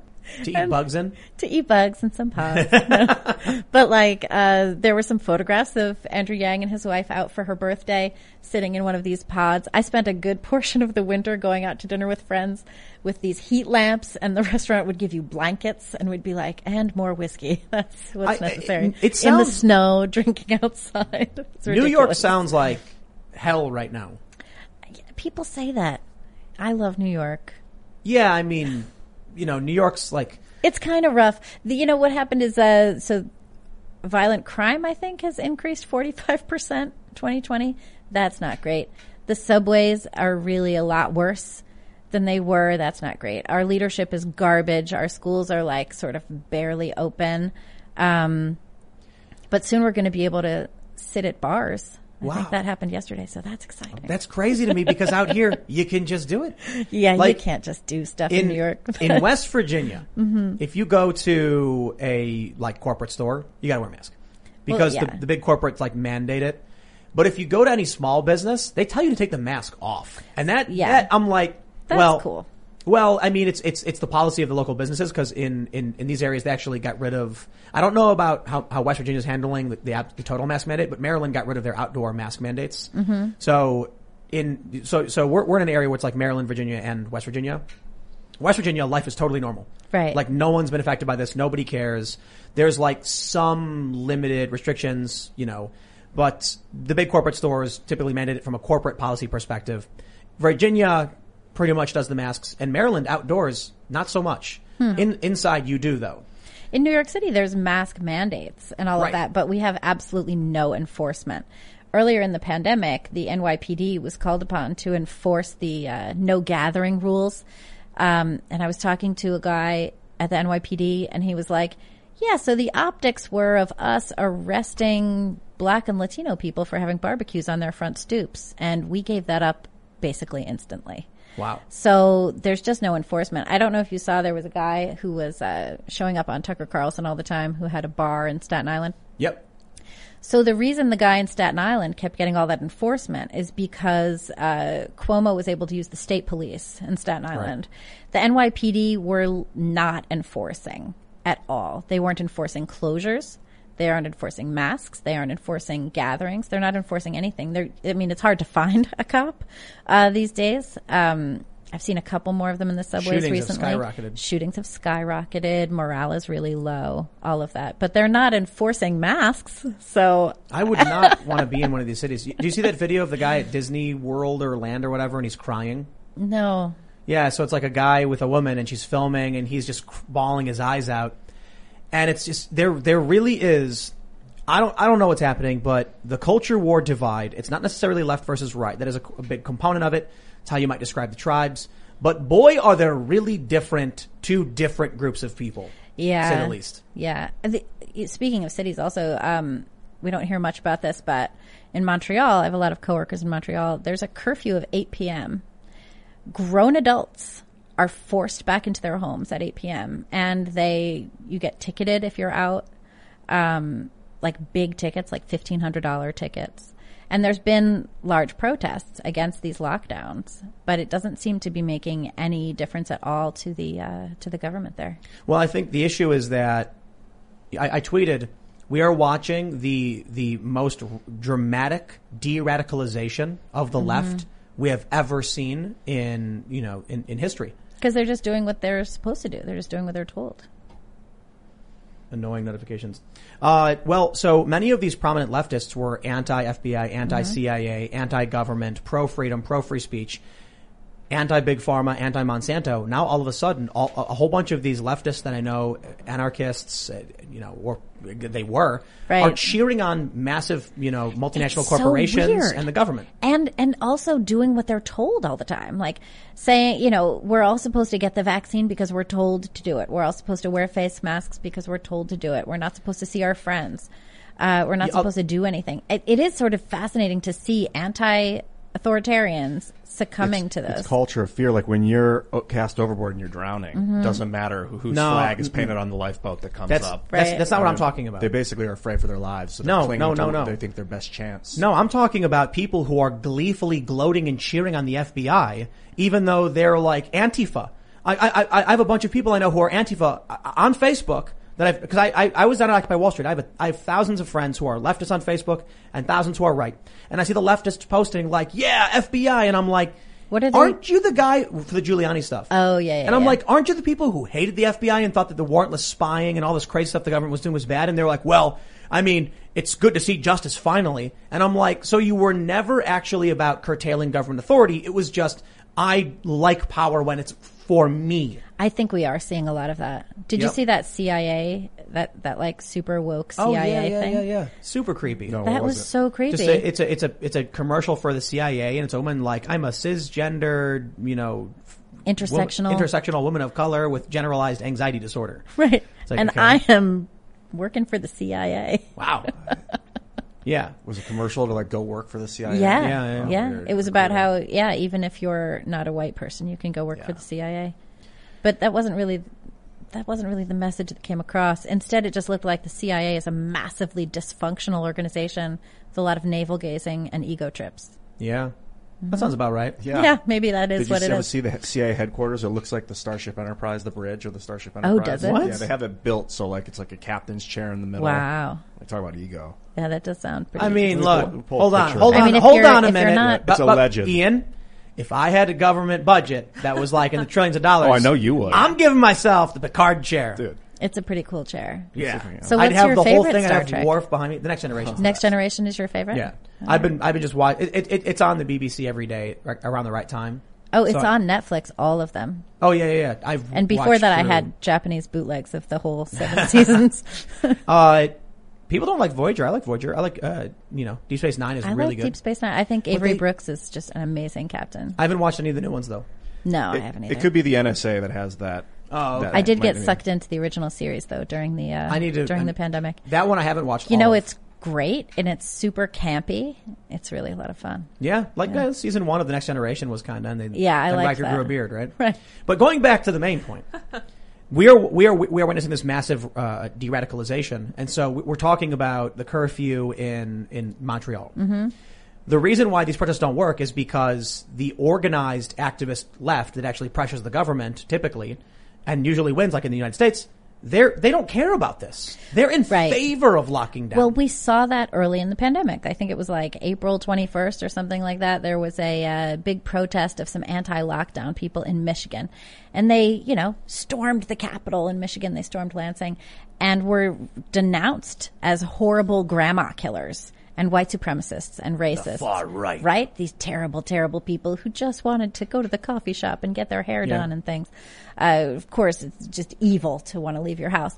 So they were just, really thrown under the bus. Media denounced them. Everyone said they were terrible. And it was, a month and a couple of days later when all of a sudden you had massive protests, and those were okay. So the lockdown protests, that was a problem. Wanting to get your life back, wanting to reopen your business, that meant you were a super bad person and should probably, be completely threatened and deplatformed. But then if you're protesting racism, you get a full pass. This is why I think conservatives at this point are really dumb for continuing to support cops. We had that period. You don't think conservatives should support cops? Absolutely not. What do you think they should do instead? They should protest cops and call for their abolition. We had this. You think conservatives should call for police abolition? Yes, 100%. With like Ilhan Omar, just absolutely, get out there. 100%. I am dying to hear why you think Oh, yeah, absolutely. Before the elections and before the COVID lockdowns, there's a good reason to want to have police. Mm-hmm. I mean, crime's been skyrocketing across, a bunch of different cities since police have been defunded and demoralized. However, after the elections, and I've said this many times, when the voters rejected the position that cops are good and voted for those who opposed the police, well, at that point, I say, first, if you're a cop staying in this political environment where they're going to lock you up, they're going to put you in jail, well, then I'm not going to defend you when that time comes because you decided to stay in the burning building. Perhaps you said, I'm going to stay in to try and save lives. Okay, I can respect that. Still, I warned you and said, get out while you still can. The fire was coming. What we're seeing now with COVID, the police gleefully gave tickets to the Jewish community, harassed Jews in synagogues, padlocked gates shut so that little Jewish children couldn't play in playgrounds. They as you mentioned, they weren't enforcing in New York at that bar owner, but the state police did come and barricade. So cops at this point, cops are cops. Many conservatives actually started smack talking police. Mm-hmm. We saw a ton of conservative commentators saying that the cops turned their back on the good, hardworking small business and started arresting and fining people and ticketing people and harassing them just because they were told to. We see the cops guarding the illegal Black Lives Matter mural in New York City. Bill de Blasio had no authorization to appropriate funds to do that. Yeah, he did that on purpose. And 27 cops stood guard and arrested those who challenged the illegal actions of the mayor. How could you, as a conservative, who likely, not every single person, many who don't live in the big cities, defend corrupt Democrat politicians and the police forces that are enabling them to keep doing the illegal things they're doing, like painting big Black Lives Matter murals, and arresting small business owners and families and shutting down churches? But what police do is what the executive branch tells them to do. That's their job. So the police aren't there to have their own independent opinion. Did Bill de Blasio break the law? Did Bill de Blasio break the law in appropriating taxpayer dollars to paint on the ground? To paint that big Black Lives Matter mural in front of the Trump Tower just to be a jerk? Right, he did, right? Yeah, he did not have a permit. So that means that the police officers were aiding and abetting a crime, theft of taxpayer dollars. I'm sorry. I don't care if you're a cop. You break the law, you break the law. So you think they should have gone up there and arrested Bill de Blasio? That's perhaps true. But the cops should, at the very least, should have said, we will not stand guard at an illegal street mural. Right. They probably shouldn't have done that, but they also You wanna break the law, I'm not primarily gonna have to support do you. what they're told. I mean, that's Or what they look, that's what they do. So I think if the mayor told a cop to rob a bank and the cop did it, he should go to prison. well, sure. Yeah. If the mayor steals public funds to paint the street and then tells the cops to guard his illicit work, Right. the cops are breaking the law. Yeah, but I also don't think that destroying the institution of law enforcement is going to do anything to make anything better, no matter who's you see what just fighting for happened it. in Portland? Which So one? there's a video Andy No posted. Portland is a disaster. Well, so look, there's a guy, I don't know who he is. I don't know, maybe he did something. All I see is this one video, and based on this one video, we see Antifa marching towards a guy who's backing up with a baseball bat saying, "Get away, I'm warning you. Right. Get away, I'll come back, I'll F you up, get away from me." The cops immediately arrest him and apologize to Antifa. Well, Portland is a mess too. But so why are conservatives defending cops who are doing that? Are they defending cops who are doing that, or are they defending the institution of police work? So what do we have right now in terms of these big cities with cops who have been shutting down churches, who have been defending the corrupt politicians and arresting anyone? Like Portland, I understand, is a mess. Why Right. defend? So okay, how about this? We'll get specific. Abolish the Portland Police Department. Well, the mayor, I think, is in charge of the Portland Police Department, and I think so. He's the We should, commissioner. yeah. So probably they should get rid of that mayor and get a mayor who knows what he's doing. I think the responsibility is to the individual. The individual police officers, sure, and they are leaving the forces in droves, and they are going places where I think Kristi Noem put out a thing saying like we're hiring police officers. I think there's some hiring going on in Dallas. You know, these officers who are leaving these big blue cities are finding work elsewhere. And I think Absolutely, it makes that's sense for them to fantastic. do that. But I don't think that it makes sense to completely say that, you know, law enforcement itself should be abolished. In Florida, you can own guns. Sure. In West Virginia, guns. Wyoming, guns. Texas. Interestingly, Texas has some pretty serious laws, but In New York, you can own illegal guns yeah, without any real impunity. In Chicago, you basically can't. Right. In Maryland and New Jersey, you basically can't. You can own long guns, handguns. They have insane restrictions, and it's the police that are going to be the ones to take away your constitutional right. So, Well, they're going to enforce it. They're going to enforce that law. If a Unconstitutional. law, if a law passes, it'd be unconstitutional for sure. So why would a cop who swore an oath to the Constitution say, well, you know, my corrupt boss told me to arrest you, so you're under arrest? Are cops sworn to protect the Constitution? Yes. I thought that was the judiciary. That's that the police. The police swear an oath to the Constitution. Really? Yes, they do. That's interesting. And they don't uphold it. So I think about red states. Well, they don't. They uphold the law, right? And then if the law is challenged, they would uphold the law that was remade. There's interesting arguments. I understand. I think we need police, but here's what I'm saying. Maybe we should say abolish blue state police. You look at the red states that have been doing a really good job with COVID, not arresting people for running their businesses, allowing things to remain open and tactfully, and a lot of constitutional carry laws being passed. So now I think it's like Iowa or Utah or whatever. Texas is about to pass it as well. Right? Yeah, I saw that. West Virginia already has it. I look at these red states and I'm like, the cops there are doing a fantastic job. And there's better leadership, not perfect. And you look at these blue states and the cops are enforcing the most insane interpretation, defending Antifa. They're not being prosecuted. If you accidentally cross the bridge from Philly into New Jersey with a handgun, that's a felony. Yeah, then you're really in trouble. And a cop would actually lock you up for this. But don't you think that's a question of leadership? I mean, the police are there to. They basically do what they're told. That's bad. Yeah, well, that's Just doing my sort job. of what it is. That's really bad. I'm not saying that's good or bad. I'm saying that's- that is their function. That's the same thing as true with with the military. Do we want a situation, right? And so here's the question. Do you want a situation where the enforcement branch of the executive arm of government is going against that executive arm of government? Do we want that branch of government to just be split in half like that? Do we want law enforcement saying, I know that you're supposed to tell me what to do, and that's your job, and my job is to do what I'm told, and we're not going to do that anymore? Do we want the army to stand up to the president and say, we're not going to do what you tell us? Yes. We want that. We absolutely do. Yeah. If the president said do something illegal and it's actually by law, they have to say no. Isn't that where we start landing into like a, military coup type of situation? I think that's a dangerous thing. Well, if the president gives an illegal order, by law, they have to say no. the police swore an oath of the Constitution and still are willing to uphold I think this unlawful is activities. Yeah, I mean, I think it's a real problem to say that we want the police force to stand up on its own hind legs and, start marching around the farmyard and telling the other animals what to do. It's a big stretch to say that versus cops should reject illegal orders.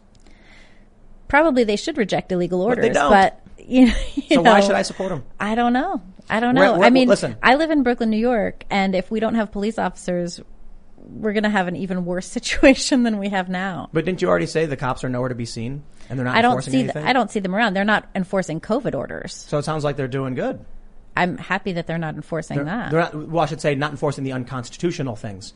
I guess the issue I have right now is it seems like a lot of the arguments for police are coming from urban conservatives, which are few and far between relative to rural conservatives. Right. There's like 5 of us and we have dinner a couple times a year, yeah. For me, I'm kind of like, we don't have cops out here, but I'm allowed to have, to an extent, weapons. Because we're actually in Maryland, we're on the border. So, in West Virginia, you can literally walk around with a Barrett, M82 if you want to. It's really heavy and probably ridiculous, but you could. And I wonder why it is that in these, I wouldn't call them dense, but they're communities that you have next door neighbors, like literally 10 feet from your house, just like any other urban community. Why is there nobody breaking in anybody's houses? And there's no cops. And why is it that in New York City, you've got Democrats, these activists complaining about the cops, but it's the 20% of New York that's conservative defending them. Meanwhile, also getting abused by them. But I just don't see any legitimate argument. The Democrats in New York City who are calling for getting rid of police, they don't actually mean what they're saying, right? Like the Park Slope Democrats don't mean, get the police out of Park Slope. They don't mean that at all. They mean. Did they say it? What? Are they saying it? They say like defund police. Well then. But that's not what we can't read their minds. Yeah, no, we can't read their minds. But you know what they're saying. They're saying police are racist and get them out of the black communities. And then the police leave the black communities and crime goes up and more people get killed. But we shouldn't assume that, when we see people in these communities saying get the cops out of here, I think we should say, okay, that's your community, not mine. Yeah, but that's because you live out here. And I'm like... No, I'm from the south side of Chicago. Yeah, but you live out here. So I'd love to have in the south side of Chicago been able to bear arms to defend myself from the gang violence. Instead, after getting shot at, I'm like, I probably shouldn't live here anymore. Because you can't really have a gun there. But, the gang members can because, Because they get them illegally. Right. And so law-abiding citizens can't do anything. This is kind of what I was saying. But the cops would arrest me if I tried to do anything about it. In New York City, we had Giuliani who came in and really started trying to clean up the city in 92. And I remember it very distinctly because it got a lot harder to buy drugs in Washington Square Park. We had to go down the Lower East Side to do that. And we made it work. We figured out a workaround.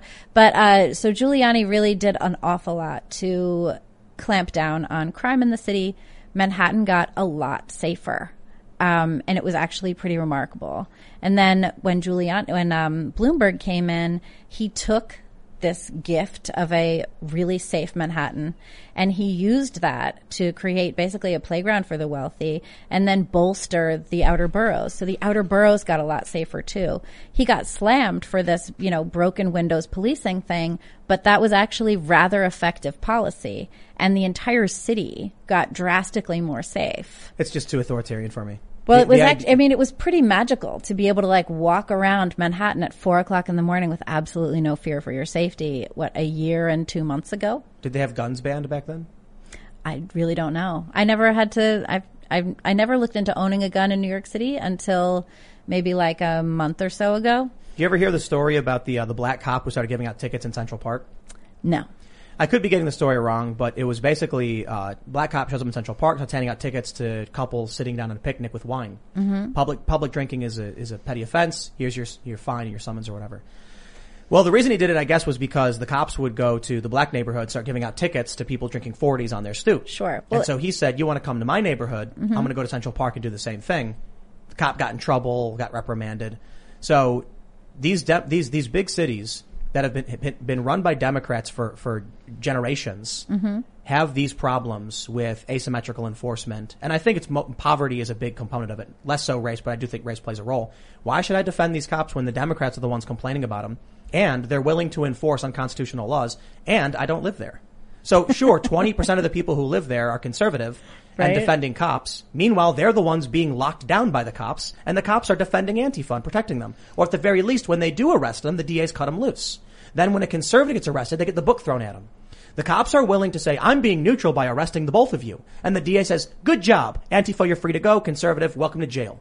I don't know. The protest that I went to this year in Union Square and around New York City, I saw maybe like a couple of times somebody got arrested, and usually it was one of the protesters. And most of the time what I saw were cops, the protesters would come up to them and say, you guys are pigs and all of this stuff. And the cops would just applaud them and say, oh, you're so brave, so courageous, and so brave. No, they were making fun of them. Right. But you remember when the cops took a knee for the protesters? Yes, I do remember that. Brilliant thing for conservatives that happened to support. In Brooklyn. I thought that was a horror show, in fact. And I don't see wrote the cops in opposition to that, in fact. Yeah. So I think conservatives are unwilling to stand up for themselves, and that's part of the problem. I think this is a very dangerous game, though. I think defunding police, no matter what side you're on, saying that we do not need law enforcement. Have you tried to buy a gun in New York City? Well, it's like several weeks. You need an interview. You need to give them a reason why you need to buy a gun. You Sounds can't like you've got an authoritarianism problem. Well, that is an authoritarian problem. Yeah, I agree. So, but I think that it's a dangerous. I hear what you're saying about, police not upholding their duty. I think it's a very dangerous road to go down to say that we don't need police at all because they are ineffectual. Again, I'm not saying that. It's destroying something without building anything in its place. I'm not saying. I do build think a we framework need police. first. Yeah, I do. The problem is when what's happening is that cops will, without hesitation, arrest moderates and conservatives, or even in some instances liberals, especially if they're upholding their Second Amendment rights in a city with skyrocketing gun violence and crime. Mm-hmm. I'm like, well, that's kind of a problem then, because they can't keep control of the crime, but they're absolutely willing to arrest law-abiding citizens who get scared and want to buy something to defend themselves. I'll check that out. I haven't seen those cases, but I'll take a look. At it. People getting arrested for having guns? People getting arrested in New York for having happens all the time. Illegal guns for having illegal because guns. They're all illegal. Well, they're not all illegal. Like you There's can't get a gun in New York. Near my house. If you go to the CVS near my house, you can hear a lot of gunfire. It's kind of jarring. So it's downstairs. Illegal guns are what people have in places like New York because you need a qualifying reason to actually get a gun. Right, but illegal guns are also what are shooting little babies at barbecues in the middle of Bed-Stuy. Yeah, because criminals commit crimes. Right. The cops can't stop it, can they? Yeah, I mean, there should be, I think, better gun laws in New York. Once I looked into it, I was actually really shocked to find how difficult it would be to get any kind of weapon. So less gun laws. I think the gun laws should not be quite so strict at all. I think most conservatives don't live in big cities that are run by Democrats, and I think it's silly to support the broken and unconstitutional systems propped up by Democrats when you don't live there, and then it makes no sense to me at this point. Now, before the election, I was absolutely like, yeah, these people are crazy. Defund the police is nuts. And then when the people in these cities all voted to defund their police and support Democrats, I think that's insane too. I certainly didn't vote to defund the police. Did you see what happened in Minneapolis? That went really badly. They defunded police. Seattle defunded police. They voted for it. And so the people should, look, I lived in New York for like 5 or 6 years, and there were serious problems with crime. And I lived on the street where the 2 cops got executed by the black nationalists. Yeah, I remember that. So I was like, I'm gonna leave. So I moved over. I jumped the river to the Jersey side, and then someone planted bombs in Manhattan and in Jersey City, and I was like, I'm gonna move maybe away from these cities. They can't stop the violence and the crime, right? But they can stop you from defending yourself as a law-abiding citizen. They can stop you from getting a gun because they have really harsh gun control laws that don't work. Yeah, that don't actually keep illegal guns off the street. And who's enforcing that? The police. I'm sure it's the police. Yeah, absolutely. But I don't think it makes sense to take it away without building something in its place. We can't have a situation where there's no police in New York City. That's just a horrifying idea. But what already we're looking at it, right? So we had votes to defund the police. I think Bloomberg took a bunch of money away from police and gave it to prostitutes or something like that. I mean, something really stupid. Social workers are supposed to show up now at calls or whatever else. But I don't think that we can just destroy it and take it away if there's nothing in its place. We've already seen so much violent crime increase. And a lot of that is because the police have been, pushed aside and dropped away. I think if you talk to the police commissioner at this point, He's not in favor of any of this stuff either. So sure, like, are the police doing a bad job? Yes. Does that mean we need to get rid of the police? No. It also doesn't mean we need to reform them in the way that the leftists are saying we need to reform them, because that's not effective either. I think people we need to bring back individual responsibility. Well, and sure. people should I stop. totally agree with individual responsibility across the board. I don't think it makes sense to be like, we should have more cops arresting more people so I can feel safe, even though I'm not allowed to have a gun. No, I'm not saying there should be more cops arresting more people. Well, that's broken window policing, is where they use the harshest enforcement tactics on the lowest level crime. But what they do when they were doing the broken windows thing, what they were doing is they were finding illegal guns. That's how that worked. When they were arresting, turnstile jumpers, which I don't think you should be arresting turnstile jumpers necessarily. What makes the guns illegal? What makes the guns illegal is that they don't have a permit to carry them. The Constitution says you can.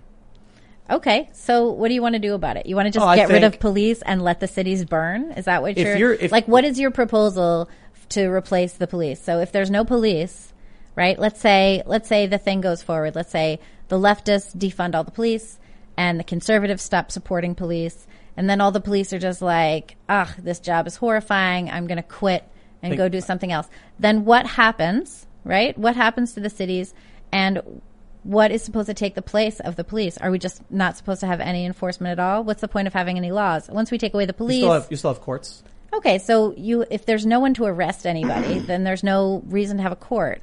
If there's no one to enforce the laws... If there's no one to enforce a law, then why do we have any laws?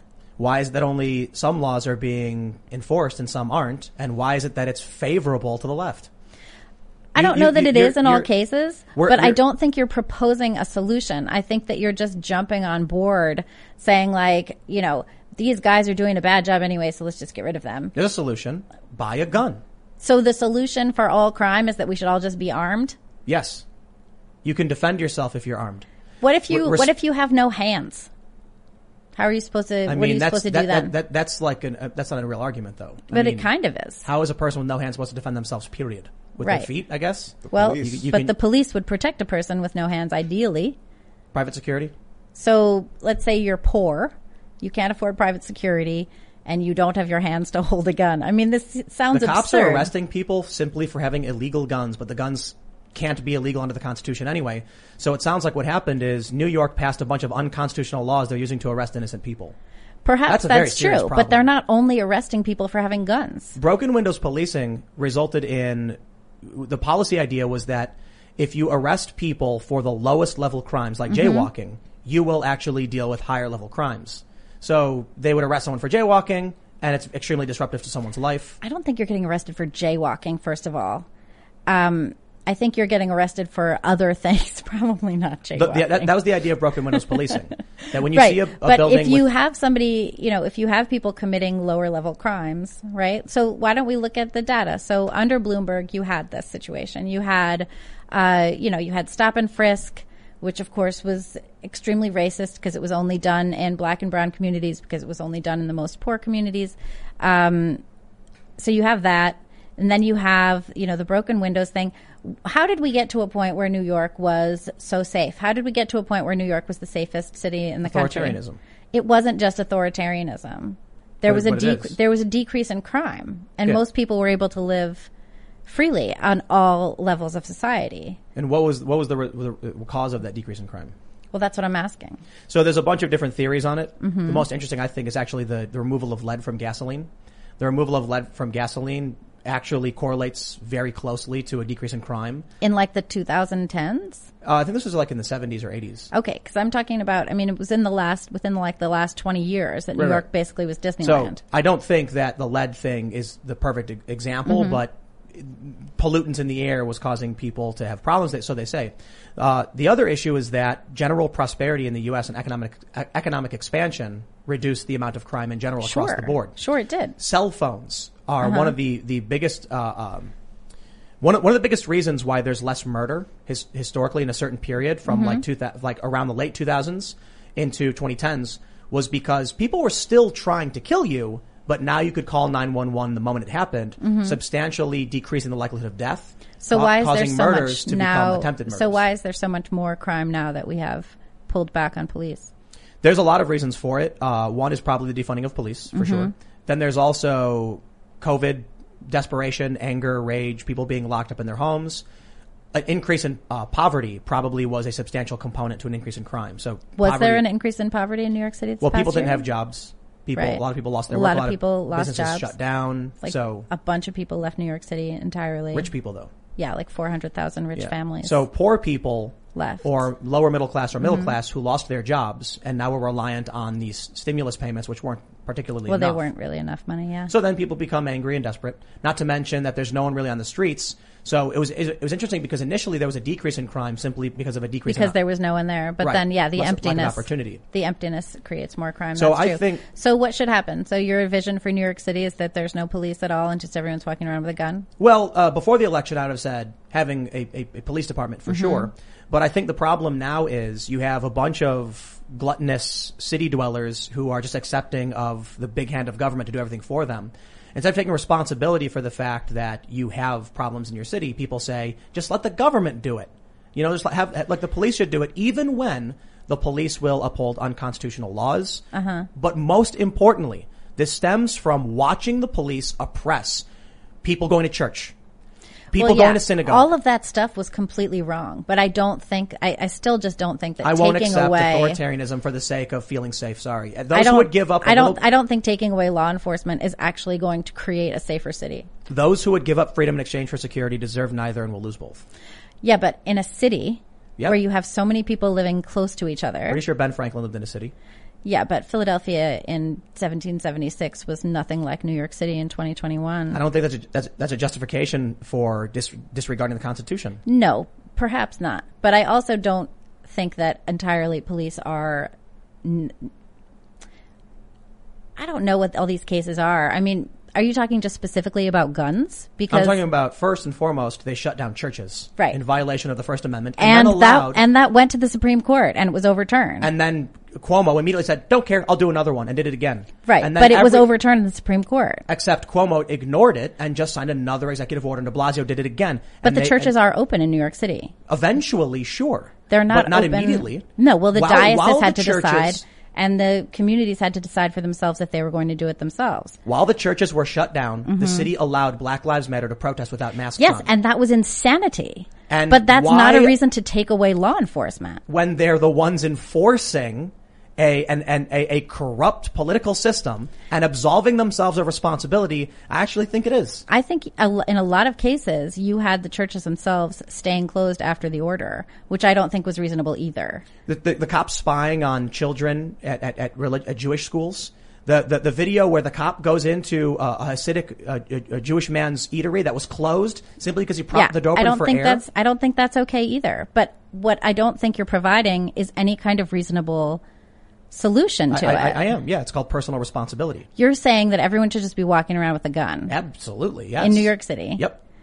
Well, I think that's not a great idea. You're responsible for what comes out of that gun. You're responsible for your own safety. Stop enforcing unconstitutional edict and enforcement simply because you don't want to be responsible for yourself. I don't think that walking around with a gun is necessarily the way that everyone would choose to be responsible for themselves. And I think there are a lot of people where walking around with a gun is not a responsible move at all. If you were in New York City and a guy came up to you with a gun, is a cop going to jump out from the woodwork and save you? No. So what do? I don't know. Probably get shot. So it doesn't sound like you have a real solution for how to deal with crime in your city. But like if I was walking around with a gun and someone popped out and had a gun, I would probably still get shot. Actually, so that's why is not it always going to work for everybody? So why is it in West Virginia you can have these big communities and there's no police department, but people aren't breaking into every single building and getting mugged in the street? People aren't breaking into every single building and getting mugged in the street all the time in New York either. Crime is skyrocketing in New York City. Violent crime. Violent crime. Yeah. Now, why is it? I'm not sure why it is exactly. So I think we had police pull back an awful lot. I think that was bad. I think we had, the COVID restrictions were pretty bad as well. But I don't, I just am not seeing your solution as very viable. I think it's not so much of a solution being viable. It's how much do you reject the Constitution on the principles of modernity? I think we have to fight them in ways that are not just necessarily like from our hip. We have systems in place. We have a government system in place for a reason. And I think that it can be pretty effective. We have to elect better leaders for sure. That's a problem. I think this is why conservatives get crushed repeatedly. And Why? this is- Because we're not willing to just walk around with guns and shoot everybody? well, because they're deferential to the left in every respect. I don't think this is deference. Absolutely. I think it's deference to the government social order, and I think it's deference to, the three branches of government and the checks and balances on those. The cops have been maligned, and the ones who stay on the job are dropping to their knees and groveling. The people in the city have been disarmed, and the ones who are refusing to defend themselves are dropping to their knees and groveling. The mayor illegally appropriated tax funds to paint a political message in front of a building, and the police defended it, and the people of the city who stay there are dropping to their knees and groveling. I don't think that's true in most of the cases. It's just apathy. It's a disregard for what this country was built upon, the founding principles, what it means to be responsible for yourself. It is saying, I understand the Democrats passed unconstitutional laws. The cops should enforce it anyway because I'm not responsible for So myself. what do you think of the whole fourth turning concept? Do you think that's where we are? Do you think we're in that last area where it's just like everybody's completely weak and ineffectual, and then we're going to have something really bad happen to create more strong people who then take charge? I mean, what are we looking at? Like, we have like a pretty stark disagreement here with regard to the social order. I mean, you seem to think it's in a much worse place than I do, which honestly, perhaps I'm a little optimistic. That's something that nobody would have ever accused me of ever in my life previously. Did you watch the Chauvin trial? No, I did not watch the Chauvin trial. I watched the Chauvin trial, and I heard the prosecution's own witness argue that Chauvin used the lesser force option. Mm-hmm. We're now hearing reports, I haven't verified these, that one of the jurors was previously a public Black Lives Matter activist. Yeah. The judicial system is corrupted by spineless and feckless judges and court officers who don't want to face any repercussions. Some of the jurors, the one juror who came out and said she was an alternate, that I was scared. I didn't want to go through the riots and destruction I read about again. that as well. These are people who are willing to give up all of their freedoms in exchange for security. What we are watching is that justice is being crushed. Kyle Rittenhouse will likely get life in prison for defending himself. You can watch a 78-year-old man get bashed in the back of the head by Antifa, but heaven forbid you actually want to defend your community. And then what happens is conservatives still keep coming out and groveling before the left. I don't think they're groveling before the left. I don't think that's what's going on. I think they're supporting, a democratic system of government, which is worth supporting. So you're playing a game that's, the other side is cheating over and over again, threatening to flip the board and hit everybody. And the conservatives keep going, okay. And I don't mean all conservatives. Right. I especially mean the Republican Party and the conservatives who remain in these cities who are defending a broken system. Yes. Rural conservatives So what's supposed to happen? Are we just supposed to say like, okay, the social order is completely destroyed. Let's just blow it up and then see what happens? I think you have an apocalyptic view of what happens when people take responsibility for themselves. I don't think so. I don't think I do. I think people taking responsibility for themselves and completely destroying and dismantling the government structure are two completely different things. Who said destroy the government structure? You're saying take away law enforcement. If we take away law enforcement, there's no point in having any laws. Well, the people voted for it. What people? Like people in these urban metros keep voting for the politicians calling for defunding or abolishing police. Kamala Harris literally fundraised for the rioters. Yes, I know. Then they lie about it happening. Mm-hmm. And then conservatives are like, we'll let him keep doing it. So 75 million people did not vote for this administration. Yeah, but those people don't live in cities, mostly. Well, some of them do. Some of them, sure. Right. But 75 million people did not vote for this administration. The administration won anyway. It's running roughshod over them anyway. And you have the corporations and the social media giants taking their voices away anyway and crushing them anyway. So you're just saying like everyone should move to the middle of nowhere and carry a gun around? I mean, you can get out of the cities is a good start. A lot of conservatives have been repeatedly saying. But why should we have to, change our lifestyle fully? What if we like living in cities? What if we like, having a leftist view? It's not necessarily. Make the world change for you instead of recognizing it's not. It's, we built these beautiful palaces, these beautiful cities so that we could live in them, so that we could go to the theater whenever we wanted, so we could go to museums, so that we could meet up in parks and see our friends and do all kinds of things. And there's nothing wrong with a city lifestyle. We don't all want to grow gardens and have chickens and things. We don't all want to do that. We don't all want to carry guns around either. And there's nothing wrong with that. And you can take away someone else's right to do those things, even in a city, which they do. You can't have chickens in many of these cities. Listen, I totally disagree with the gun laws in New York City. What about chicken laws? You can't have chickens. Too harsh. And there are people who have chickens in Brooklyn. So And gardens and in whatever many, else. Many urban metros ban livestock. Okay. Why? Well, so vote against it. Move to a city and go vote against it if you don't like So it. that's what I said before the election. I was very much in favor Sure. of supporting the police. Once we realized that after all the riots and all the small businesses being harassed and churches being shut down, people voted for this. Now the responsible thing to do is to recognize you've lost that argument. And if you want to live in a city where you have no rights, by all means, you're free to do so. But it's clear that New York is supporting unconstitutional laws. The police allow Black Lives Matter to march without masks on repeatedly over and over and over again in many major urban metros. And then when a conservative comes out the police aren't enforcing masks in New York City anyway. No, but they're shutting churches down and making sure small businesses can't serve drinks. They're not doing that anymore. But They were doing that. And I disagree with all of that throughout. And I spoke and wrote against all of that. And when it happens to you again, like, am I supposed to be like, oh no, the poor conservative's getting arrested again? No, I mean, you can do whatever you want out here and people can do what they want in their cities. Now, I'll clarify. There's like urban conservatives who are remaining and watching all this happen. And I'm hearing more and more from most conservatives who agree. The cities vote to get rid of the police. Let them have it. If you want to stay and live in that, then that's your choice. Well, I guess we'll see what happens. We got to do super chats. Okay. And see what the users have to think, because we definitely went long. So if you haven't already, go to timcast.com, become a member, smash that like button, and now we're going to read super chats because I went way too long. All right. Jordan Jones says, your first beer in May is on me, Ian. Whoa. There you go, buddy. John Lee says, hey, Tim, you sound sick today in your videos. Your voice was cracking and stuff. So I hope you feel better if you are sick. Also, any update on Chicken City? It is operating. We do need to get a chicken whisperer out here and get the camera set up. And it's not that I'm sick. It's just allergies are brutal, man. Eat a big scoop of coconut oil. Coconut oil? Yeah, what is that going to do? You feel good. Oil up your throat. All right, let's see. Flimsy Fox says, hi, Tim. I want to say thank you for all you do. Your informative videos kept me from voting for a particular presidential candidate I would have regretted. I think we all know which one. I think many of the leftists also regret that decision as well. And the neo-lib Democrat voter types have kind of just stopped paying attention. The Median says, I didn't realize how narcissistic leftists are till one killed my D&D group. Worst, they claimed I was not tolerant of their beliefs as they blew up when I mentioned facts and asked questions. Wish me luck in finding a new D&D group. Good luck. Good luck. We're going to start doing D&D. Roll initiative. Nice. Lucas Parada says, watched Mortal Kombat. Cole Young is from the south side of Chicago. His wife's name is Allison and obviously Asian. Are the writers Timcast fanboys? Yes, they are. Mortal Kombat is this generation's Citizen Kane. Fight me.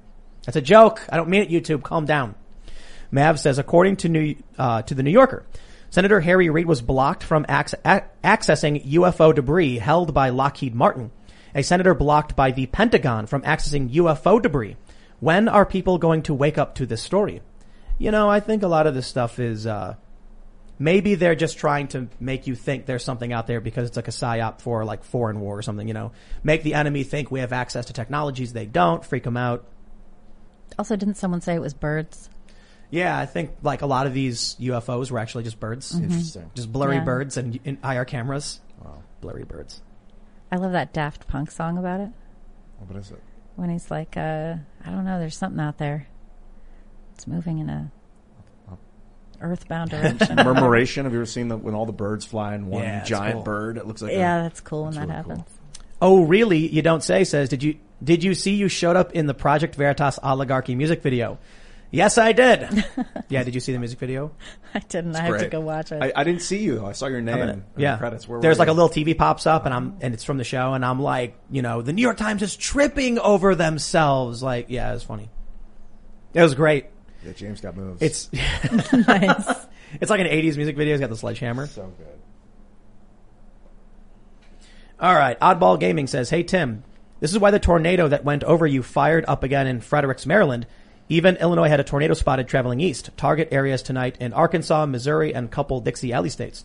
Did that happen all over? A lot of storms? Interesting. Yeah, it moved right over us. Man, the It was headed straight to us and it went whoop. Yeah, the It was ridge. actually kind of cool.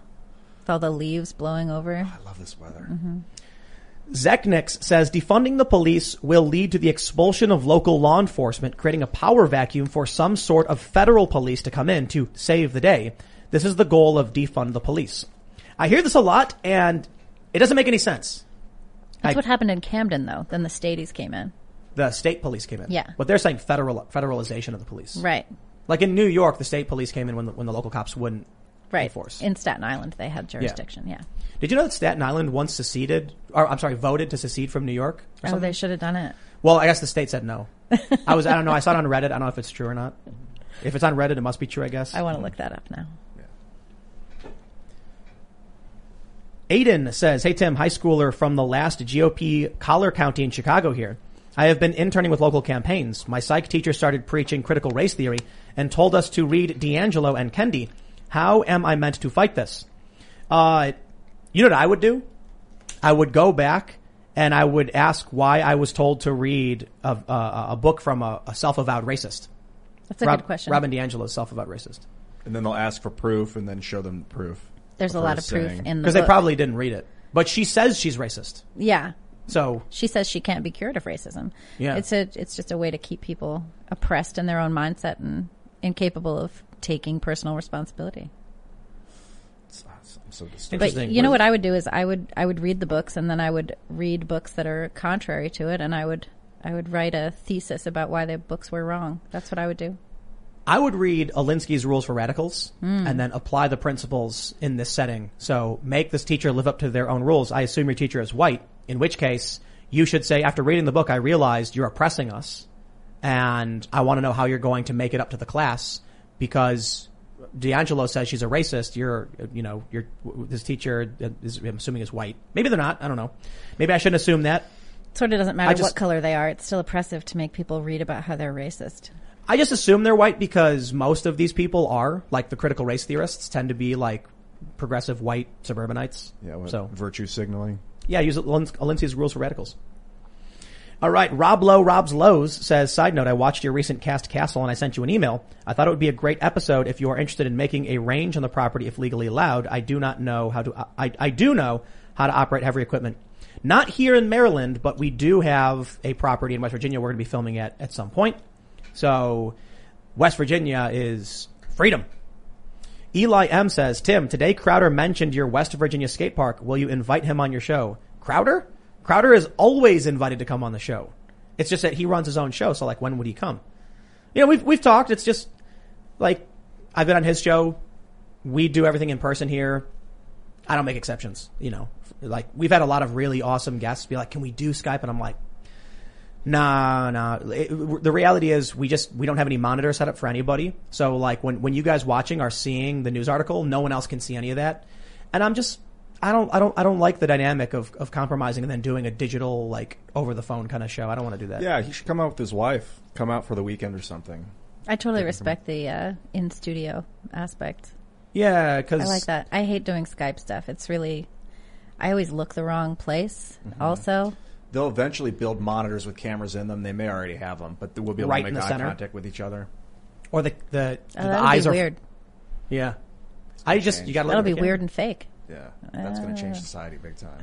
Jay Liebgott says, I would love to see a conversation between you and Lex Friedman. The juxtaposition of your energies would make for an interesting content. I almost went on his show. We briefly talked. He was in the area, but we weren't able to make it work. That'd be cool, though. He's a smart fella. All right, here we go. Dragon Lady says, yep, giving $50 just to high five Libby for being a fellow Star Trek fan. Tim too, but I already knew he was. There you go. Hey. Making me money for being a fan. Hey, how about that? Balthazar says, how cost effective could a lightning capture device be for the power grid? Right now, the problem is we don't know I'm not an electrician, but it's like we don't know the voltage or the amperage or whatever of a lightning strike. So you can't accurately predict how to contain it. I read about this once. I was like, why don't we just harness electricity and store it somewhere? When you guys were talking about solar and wind, I kept thinking about lightning and geothermal, like volcanic heat. Unless you're Dr. Brown, right? Emmett Brown? Yeah. Yeah, he's into it. Lightning is too random. We'd have to capture it while it's in orbit, maybe, before it gets hot. Yeah, if we could just collect the static charge. The other issue is that charges aren't burst charges. Like, what do we have that can take a lightning bolt and just store that energy? I know. We're not like... I don't know yet. I don't know if graphene can handle the heat. There must be metamaterials that can handle the heat. They could absorb it like a superconductor that could get hit once and then be fully charged. That would be really interesting. Man, it's just so much electricity waiting to be tapped. It's a wild amount. Shaker Silver says, Even if the GOP wins 2020, who's in control? Traditionalists and populists that actually oppose to the leftists and neolibs, or the soft liberals and neocons that just roll over? What even is a conservative? I mean, conservatives today are Democrats 15 years ago, basically. That's how I ended up over here. It was a free speech thing. Really? Mm-hmm. Oh, wow. Yeah, I look at, a conservative today, a conservative from 2000, if that person came here today, they'd be banned from every platform instantly. Instantly. And they'd be headline Media Matters. But so would a Democrat. From 2000? I think so. From 2000? I don't know if they'd be insta-banned. Maybe not insta-banned. They'd be called alt-right and insulted. They certainly would be on the wrong side of things. Right. Yeah. Oh, definitely. Yeah, I mean, and anyone from the 90s is just screwed. Yeah, definitely. Mm-hmm. Brandon McGregor says, don't know if it would happen even after COVID, but Linus from Linus Tech Tips occasionally touches on politics. I think you could have a nuanced conversation on certain current social and economic issues. Perhaps, but a lot of people who run shows, like that, they don't want to get into the weeds and get accused of things, So I've tried talking to a lot of people who are like, pro skaters, musicians, like, you're really influential. Wouldn't you want to come on and we'll just talk about this? You don't got to come on and put on a MAGA hat or anything. Just like, how's it going? What's going on with skateboarding? How you feeling? What do you feel about cancel culture? And then express your opinions. And they're like, oh, dude, I don't know, man. Like, I'll get fired and my contracts and, oh man, I can understand some of it. Like if you're hired by, an energy drink company, they don't want you posting videos about politics. They want you posting videos where you're like, gnarly, I'm going to do a backflip, and it's fun and it energizes the kids. And also, as we move forward, don't forget to smash that like button. It really helps us out. Person says, America is not getting more racist. The Democrats are, period. Note, YouTube blocked this comment until I split Democrats. Really? That's weird. That is weird. Yeah, they're using the media to project that image, too. I don't even think they're more racist than they used to be. It's just loud and in your face. I think they're more racist than they used to be. Really? Yeah, by a lot. Bridget F says, Ian is God. ETH to the moon. Add a zipline, Tim. We want to add a zipline. And we are all fingers of God. Should we build a zipline? Yeah. Over a pool. Paxton Harrell says, you're wrong on PV being for the rich. I've actually started a company in Utah, and we've been running for over a year now, selling solar significantly cheaper because we don't rely on the tax credits. Interesting. That is interesting. I wonder how that works with the tax credits. How can it be cheaper without the tax credits? I have no idea. Maybe there's requirements for what you have to, regulations to reach the tax credits so you can actually make a cheaper product or something. Yeah, that's really interesting. I guess, yeah. I wonder what is required to get the tax credit. Yeah. And if they're doing something different, what is that? I'm very curious. More information, please. Yeah, I definitely want more information. All right. Dylan Keller says, hello. Do you remember the episode of Superman, the animated series, when Superman defeats Darkseid and the people, now free, rush to Darkseid crying, let me help you, master? Neolibs reminded me of it. I'm not familiar. Interesting. Veronica Lavigna says, Montreal was 8 p.m. curfew, but across a short bridge in a suburb, it's 9:30 p.m. But now it's all 9:30 p.m. No seating in restaurants yet. Weird. Oh, yeah. Maybe it was 9:30 this week. John Hutto says, Babylon 5 is better than DS9. Some of the best writing in all sci-fi, in my honest opinion. Interesting. People keep saying that. I have tried to watch Bab 5 a half dozen times. Not into it? I just haven't. It seems like it's almost too soap opera-y. Mm-hmm. What about Battlestar, the new one? I love Battlestar. So good. Mm-hmm. The new one? Is there a new? No. Just from, what was it, 15 years ago? That was great. Battlestar, dude. I rewatched incredible. And the crazy, creepy ending. Dude, that show is crazy. It's we found a compatible species. Okay. Joshua Carpenter says, when we say come and take it, understand it's oath-breaking thugs in blue who will be coming to take it for money. I was just doing my job, did not work at Nuremberg.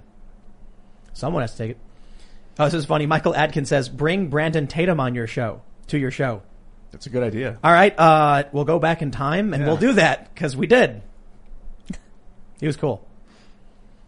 Raleigh A. Murray says, the defense, I was just doing what I was ordered to do, did not work well in the Nuremberg trial. I thought it did work well in the Nuremberg. Didn't they let off a bunch of Nazis because they weren't the ones that made the call and they just kind of cut the head off?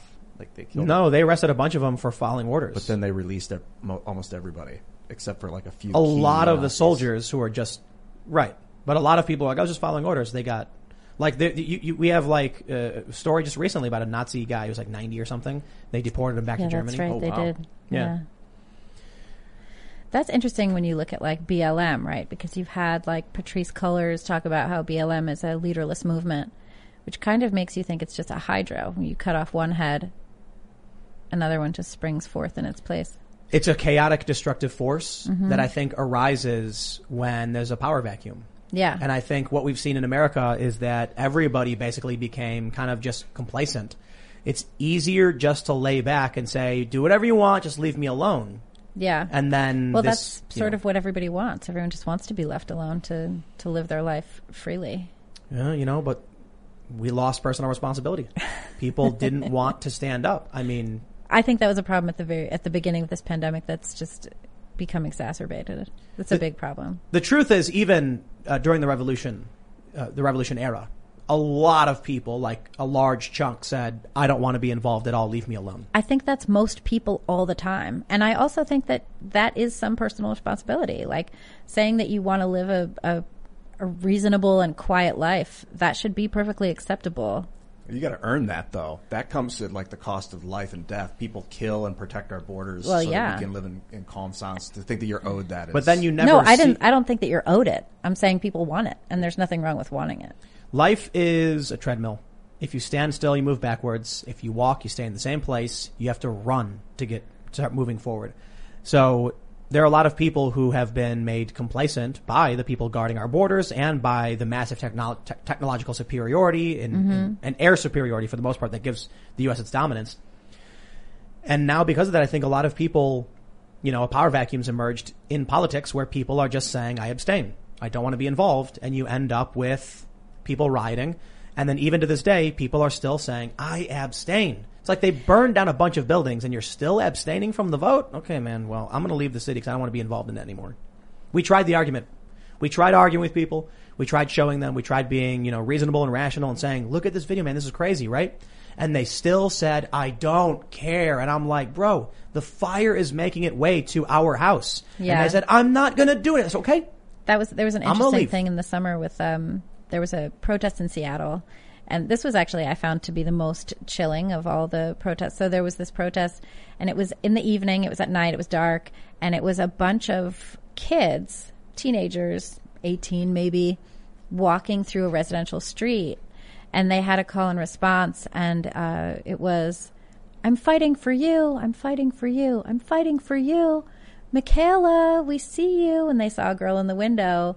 Come out and march with us, we see you. And I found that to be actually the most chilling. A bunch of children walking down the street saying that they're fighting for me and demanding that people come out of their play house. with us. Yes, it was very much like that. Creepy. It was the evil twins. Yeah. That was, I thought, terrifying. But people still, after all of this, said, please just, like when they voted for Biden and Kamala after all the riots, they were on their knees begging, please burn more buildings down. It was sort of a hostage situation. That was the deal, was that we could have our lives back. I think that dark side comment was better. Like, dark side's the villain, and when he's defeated, they all run saying, oh no, please don't hurt Master. So these people are suffering from Stockholm syndrome. Yeah, I think that's definitely true with the Democratic Party. Yeah. I think that's definitely true. All right. Shunana Shabbat Pressure. Betacaf Care says, when you say you have a good library on Timcast, you need to say it in the Trump voice. The radical left doesn't want you watching the Timcast.com library. It's the best in the country. That's pretty good. That was okay. Caliber Neutral says the chief of police needs to be an elected official just like sheriffs in the county. Yeah, maybe. That's interesting. But then then the Democrats are going to vote for Democrats. Right. You're going to get some far left Democrat. Oh man, I love it when the superheroes just jump and then I'm like, where am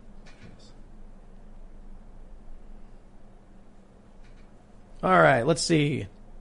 How many people are mad at me over my stance on police? Lots of people. All right. Andrew Matina says she kicked your butt, Tim.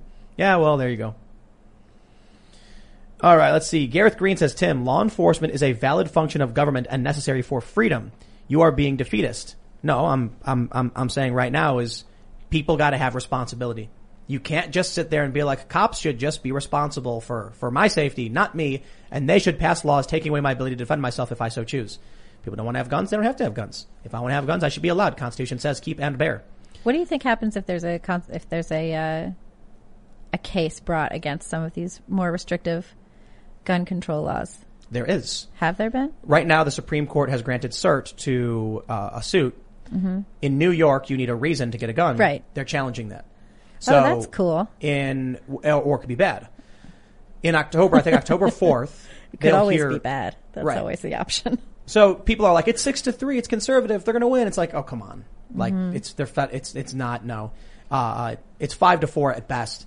But the argument is keep and bear arms means keep them, like in your home and bear them if you like. And bear them, meaning like you're holding them. You get to. Right. But we'll see. They could say no. They could say if keeping and bearing arms was for a well-regulated militia, that doesn't mean you walk around with guns. Right. It means you have the guns ready to go in your home and you can keep and use. However, the bear, in my opinion, there's no argument that makes sense where it's like you can bear arms in your house and nowhere else. Then they wouldn't even add it to the Constitution at all. Yeah, it's so interesting. They walked around with their guns on purpose. If you're supposed to be in a militia and it's supposed to be well functioning and you can't carry your weapons around and then you're out like in the field and then all of a sudden like war breaks out and they're like, quick, come. You're like, hold on. I have to go to my storage to get my gun. Ugh. And then I have to go to my other storage to get my ammo. Yeah. Then I have to put it together separately because that was the law. That's right. Sonny James says, I think Americans are so rabid about their guns because the government has broken every cultural contract they've had with citizens. They're seizing assets willy-nilly, selectively punish policing. No transparency in federal shootings of black men. Boosted said, there was a documentary on prisons and crime where several inmates openly admitted they are much more afraid of a private person with a gun than the police. An armed society is a polite society. There was something I read about. I don't know the full details, but this was back when I briefly took a criminal justice course when I was like 18 for like 2 months. There was some jurisdiction in, I think like Wisconsin, maybe, I'm not sure, that passed hardcore gun control and then crime went up like 85%. And they immediately panicked and then like rescinded the law and then crime went right back down. Wow. Yeah. So like the issue is in Chicago, they know you're not armed. In West Virginia, if you even get anywhere near the wrong house, they'll come out with a gun being like 2 more steps in the wrong direction and you're not going to be alive anymore. And in St. Louis, if you come out with a gun, you're going to get arrested. That's right. Even when they were like on their own property and everything. Yeah. PC Pierce says, Tim, you went 30 plus years being left and pro gun control. In 1 year, people who didn't think like you should have their cities burned. Give people time. I guess pro gun control is probably fair, but I was not anywhere near where the Democrats were. I was actually fairly pro gun, but my arguments were like, well, there's probably some reforms we could do and some of these things might make sense. And then someone commented on a YouTube video saying, I completely agree. I also think that we should have some restrictions on your ability to speak because I find your videos offensive. And I was like, okay, I get it.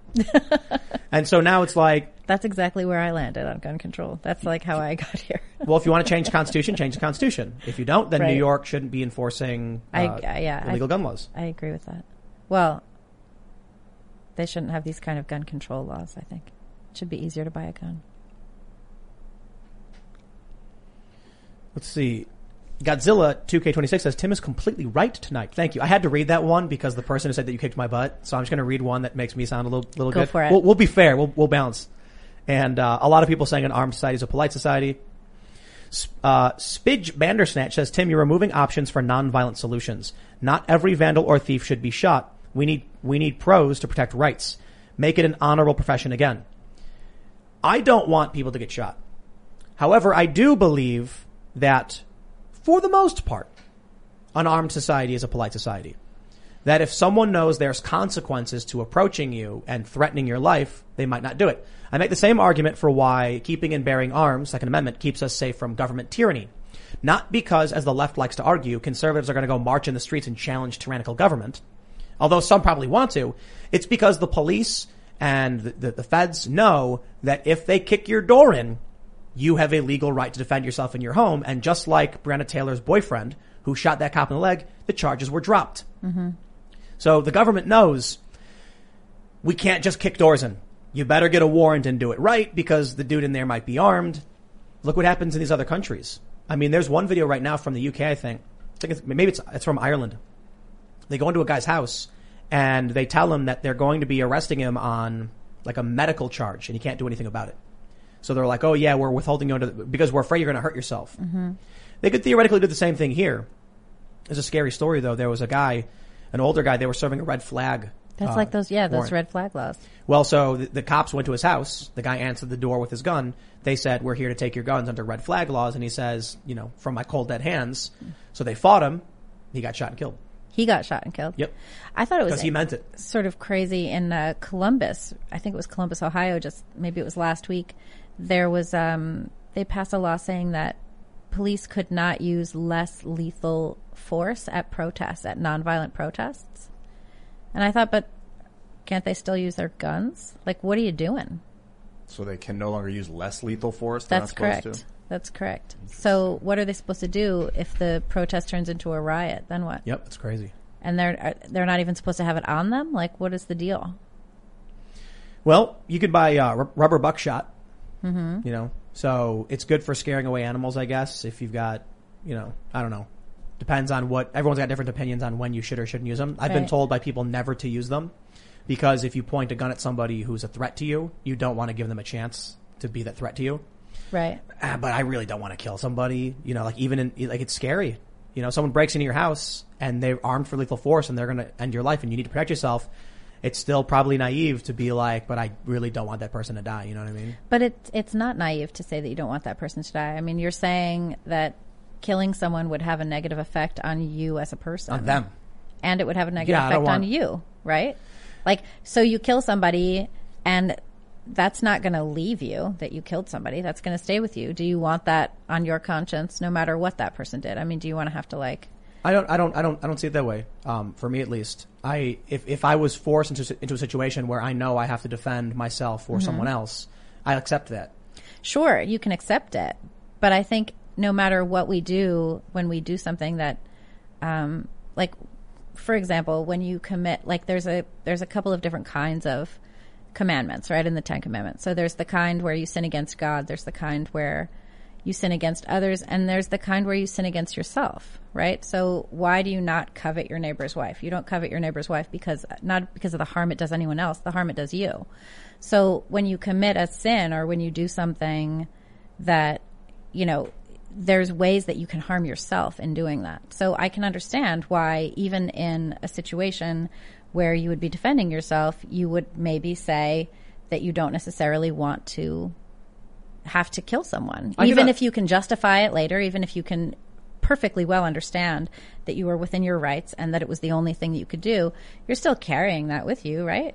I understand that point. For me, it's mostly about the other person. It's about this idea where, when I was younger, I just thought about the concept of the death penalty, imagining someone in a position where their life is snuffed out and the experience they go through and what it means to end a unique individual, no matter how bad that person might be, it's like, I don't know how to describe it, but it's an exertion of power beyond what I think we should be doing. I totally agree. I'm 100% opposed to capital punishment. Yeah. So no matter what the wretched, miserable crime.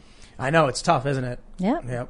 So even if someone's breaking in and they want to hurt me, I'm like, they might be bad people, but I'm not bad people. That's what I'm saying. That's tough. But it is naive because a lot of people I talk to, defense experts say, well, then you'll die. Right. So I mean, I guess, it's interesting too, like the Quaker position. The Quaker position is nonviolence no matter what. Like never taking up arms against someone else, even to defend yourself. But then you could also say like, in that case, if no one life is better than any others, then why is the life of the person who's trying to kill me better than mine? That's interesting too. It's definitely worth philosophical examination. Gold818 says, sorry, Tim, but I think she got you on this argument. Sure, an individual may be able to protect themselves against another individual, but good luck when a gang comes in and invades your property. Watch The Walking Dead. All right, well, my opinion is that an armed society is a polite society, and I think you need neighborhood watch. You know, I was reading about the formation of police departments. It was interesting because the left likes to claim that they were formed from slave patrols. That's actually not true. It's actually not true. Yeah, it's funny. Yeah. There's some police departments did, but mostly not. It was just the concept of local policing that was being implemented in certain countries, and then it was eventually brought over here for a variety of reasons. And the interesting thing is that before police, we had local militias. Mm-hmm. Just had community watch. People were responsible for themselves. And then they brought in policing. I think we face a very serious problem as a civilization, especially one with classically liberal roots, due to the population density. The more I talked to you, I mentioned this before, and Ian got a kick out of this because you're into physics. The more people are, the further you are away, your bubble of rights is massive. You live in the middle of nowhere. You can go outside. You can, if you literally live in the middle of nowhere, you can be pretty irresponsible with, dangerous stuff. Because there's no one around, right? You can have a gender reveal party in the middle of nowhere. Right. Just as long as you're not near the forest, because you might break down. But then as you get from absolute rural where you have like 200 acres of your own property, there's no one in anywhere, and you're in between the saddle of two mountains, and you can fire it into the backstop. Like, you can do whatever you want for the most part. You're not going to hurt anybody. You still got to be careful about, causing damage to the environment, for sure. Then you get closer to the suburbs, and your sphere of right starts going down, because now you have people not too far away. Now you can't use guns because even if you have backstop, it's probably going to be noisy. You got to be careful about what time you're doing certain things. Then you move into the cities and your rights become this microscopic bubble because now everyone's competing with each other over your rights. Now, to clarify, everybody's rights are immutable, inalienable. But the problem is civil disputes erupt. So what happens is, I don't want you to have a gun because we're all sitting right next to each other, and someone could be irresponsible and the bullet could end up hurting a bunch of people. And my argument is the Constitution doesn't say population density affects your right to keep and bear arms. But people in cities don't care, and they vote for things because they're in conflict with each other. So I view it kind of like the states of matter. When you condense everyone into a cubicle brick and they're all stacked on top of each other, it becomes like a solid matter where you're not really free to move all that much. You move out into the suburbs, it's more liquid, and you can move around. You still have some ability to do things that are kind of out of the ordinary. And then you have the gaseous state, which is in the middle of nowhere, where you can basically do whatever you want, and you're free to bounce around and go crazy. Yeah. And then we'll have plasma state. Where What people are in happens outer there? space drifting. Teleportation. Right. Plasma state. That thing where you're looking in the person's eyes on the... Oxytocin is Yeah, released. right. All right, Christian Schultz says legalize mutual unarmed combat. All right. We'll just read one more right here. It just says dash, loving this bombshell pro-America political discourse.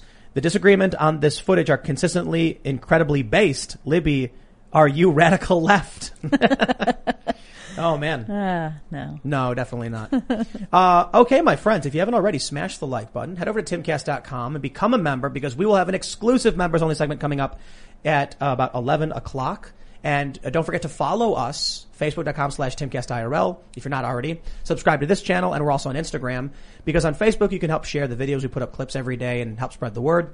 We're going to be doing more and more over at Timcast.com. It's going to be really, really awesome. So become a member. Exclusive segment coming up soon. You can follow me at Timcast everywhere, and my other YouTube channels are youtube.com/Timcast and youtube.com/TimcastNews. Do you have anything you want to shout out, Libby? Yeah. Shout out the Post Millennial. We're at thepostmillennial.com. Right, and I'm Ian Crossan at iancrossan.net and at Ian Crossan across social media. Thanks. And I am Sour Patch Lids on Twitter if you guys want to follow me there. We will see you all over at timcast.com. Thanks for hanging out. Bye, guys.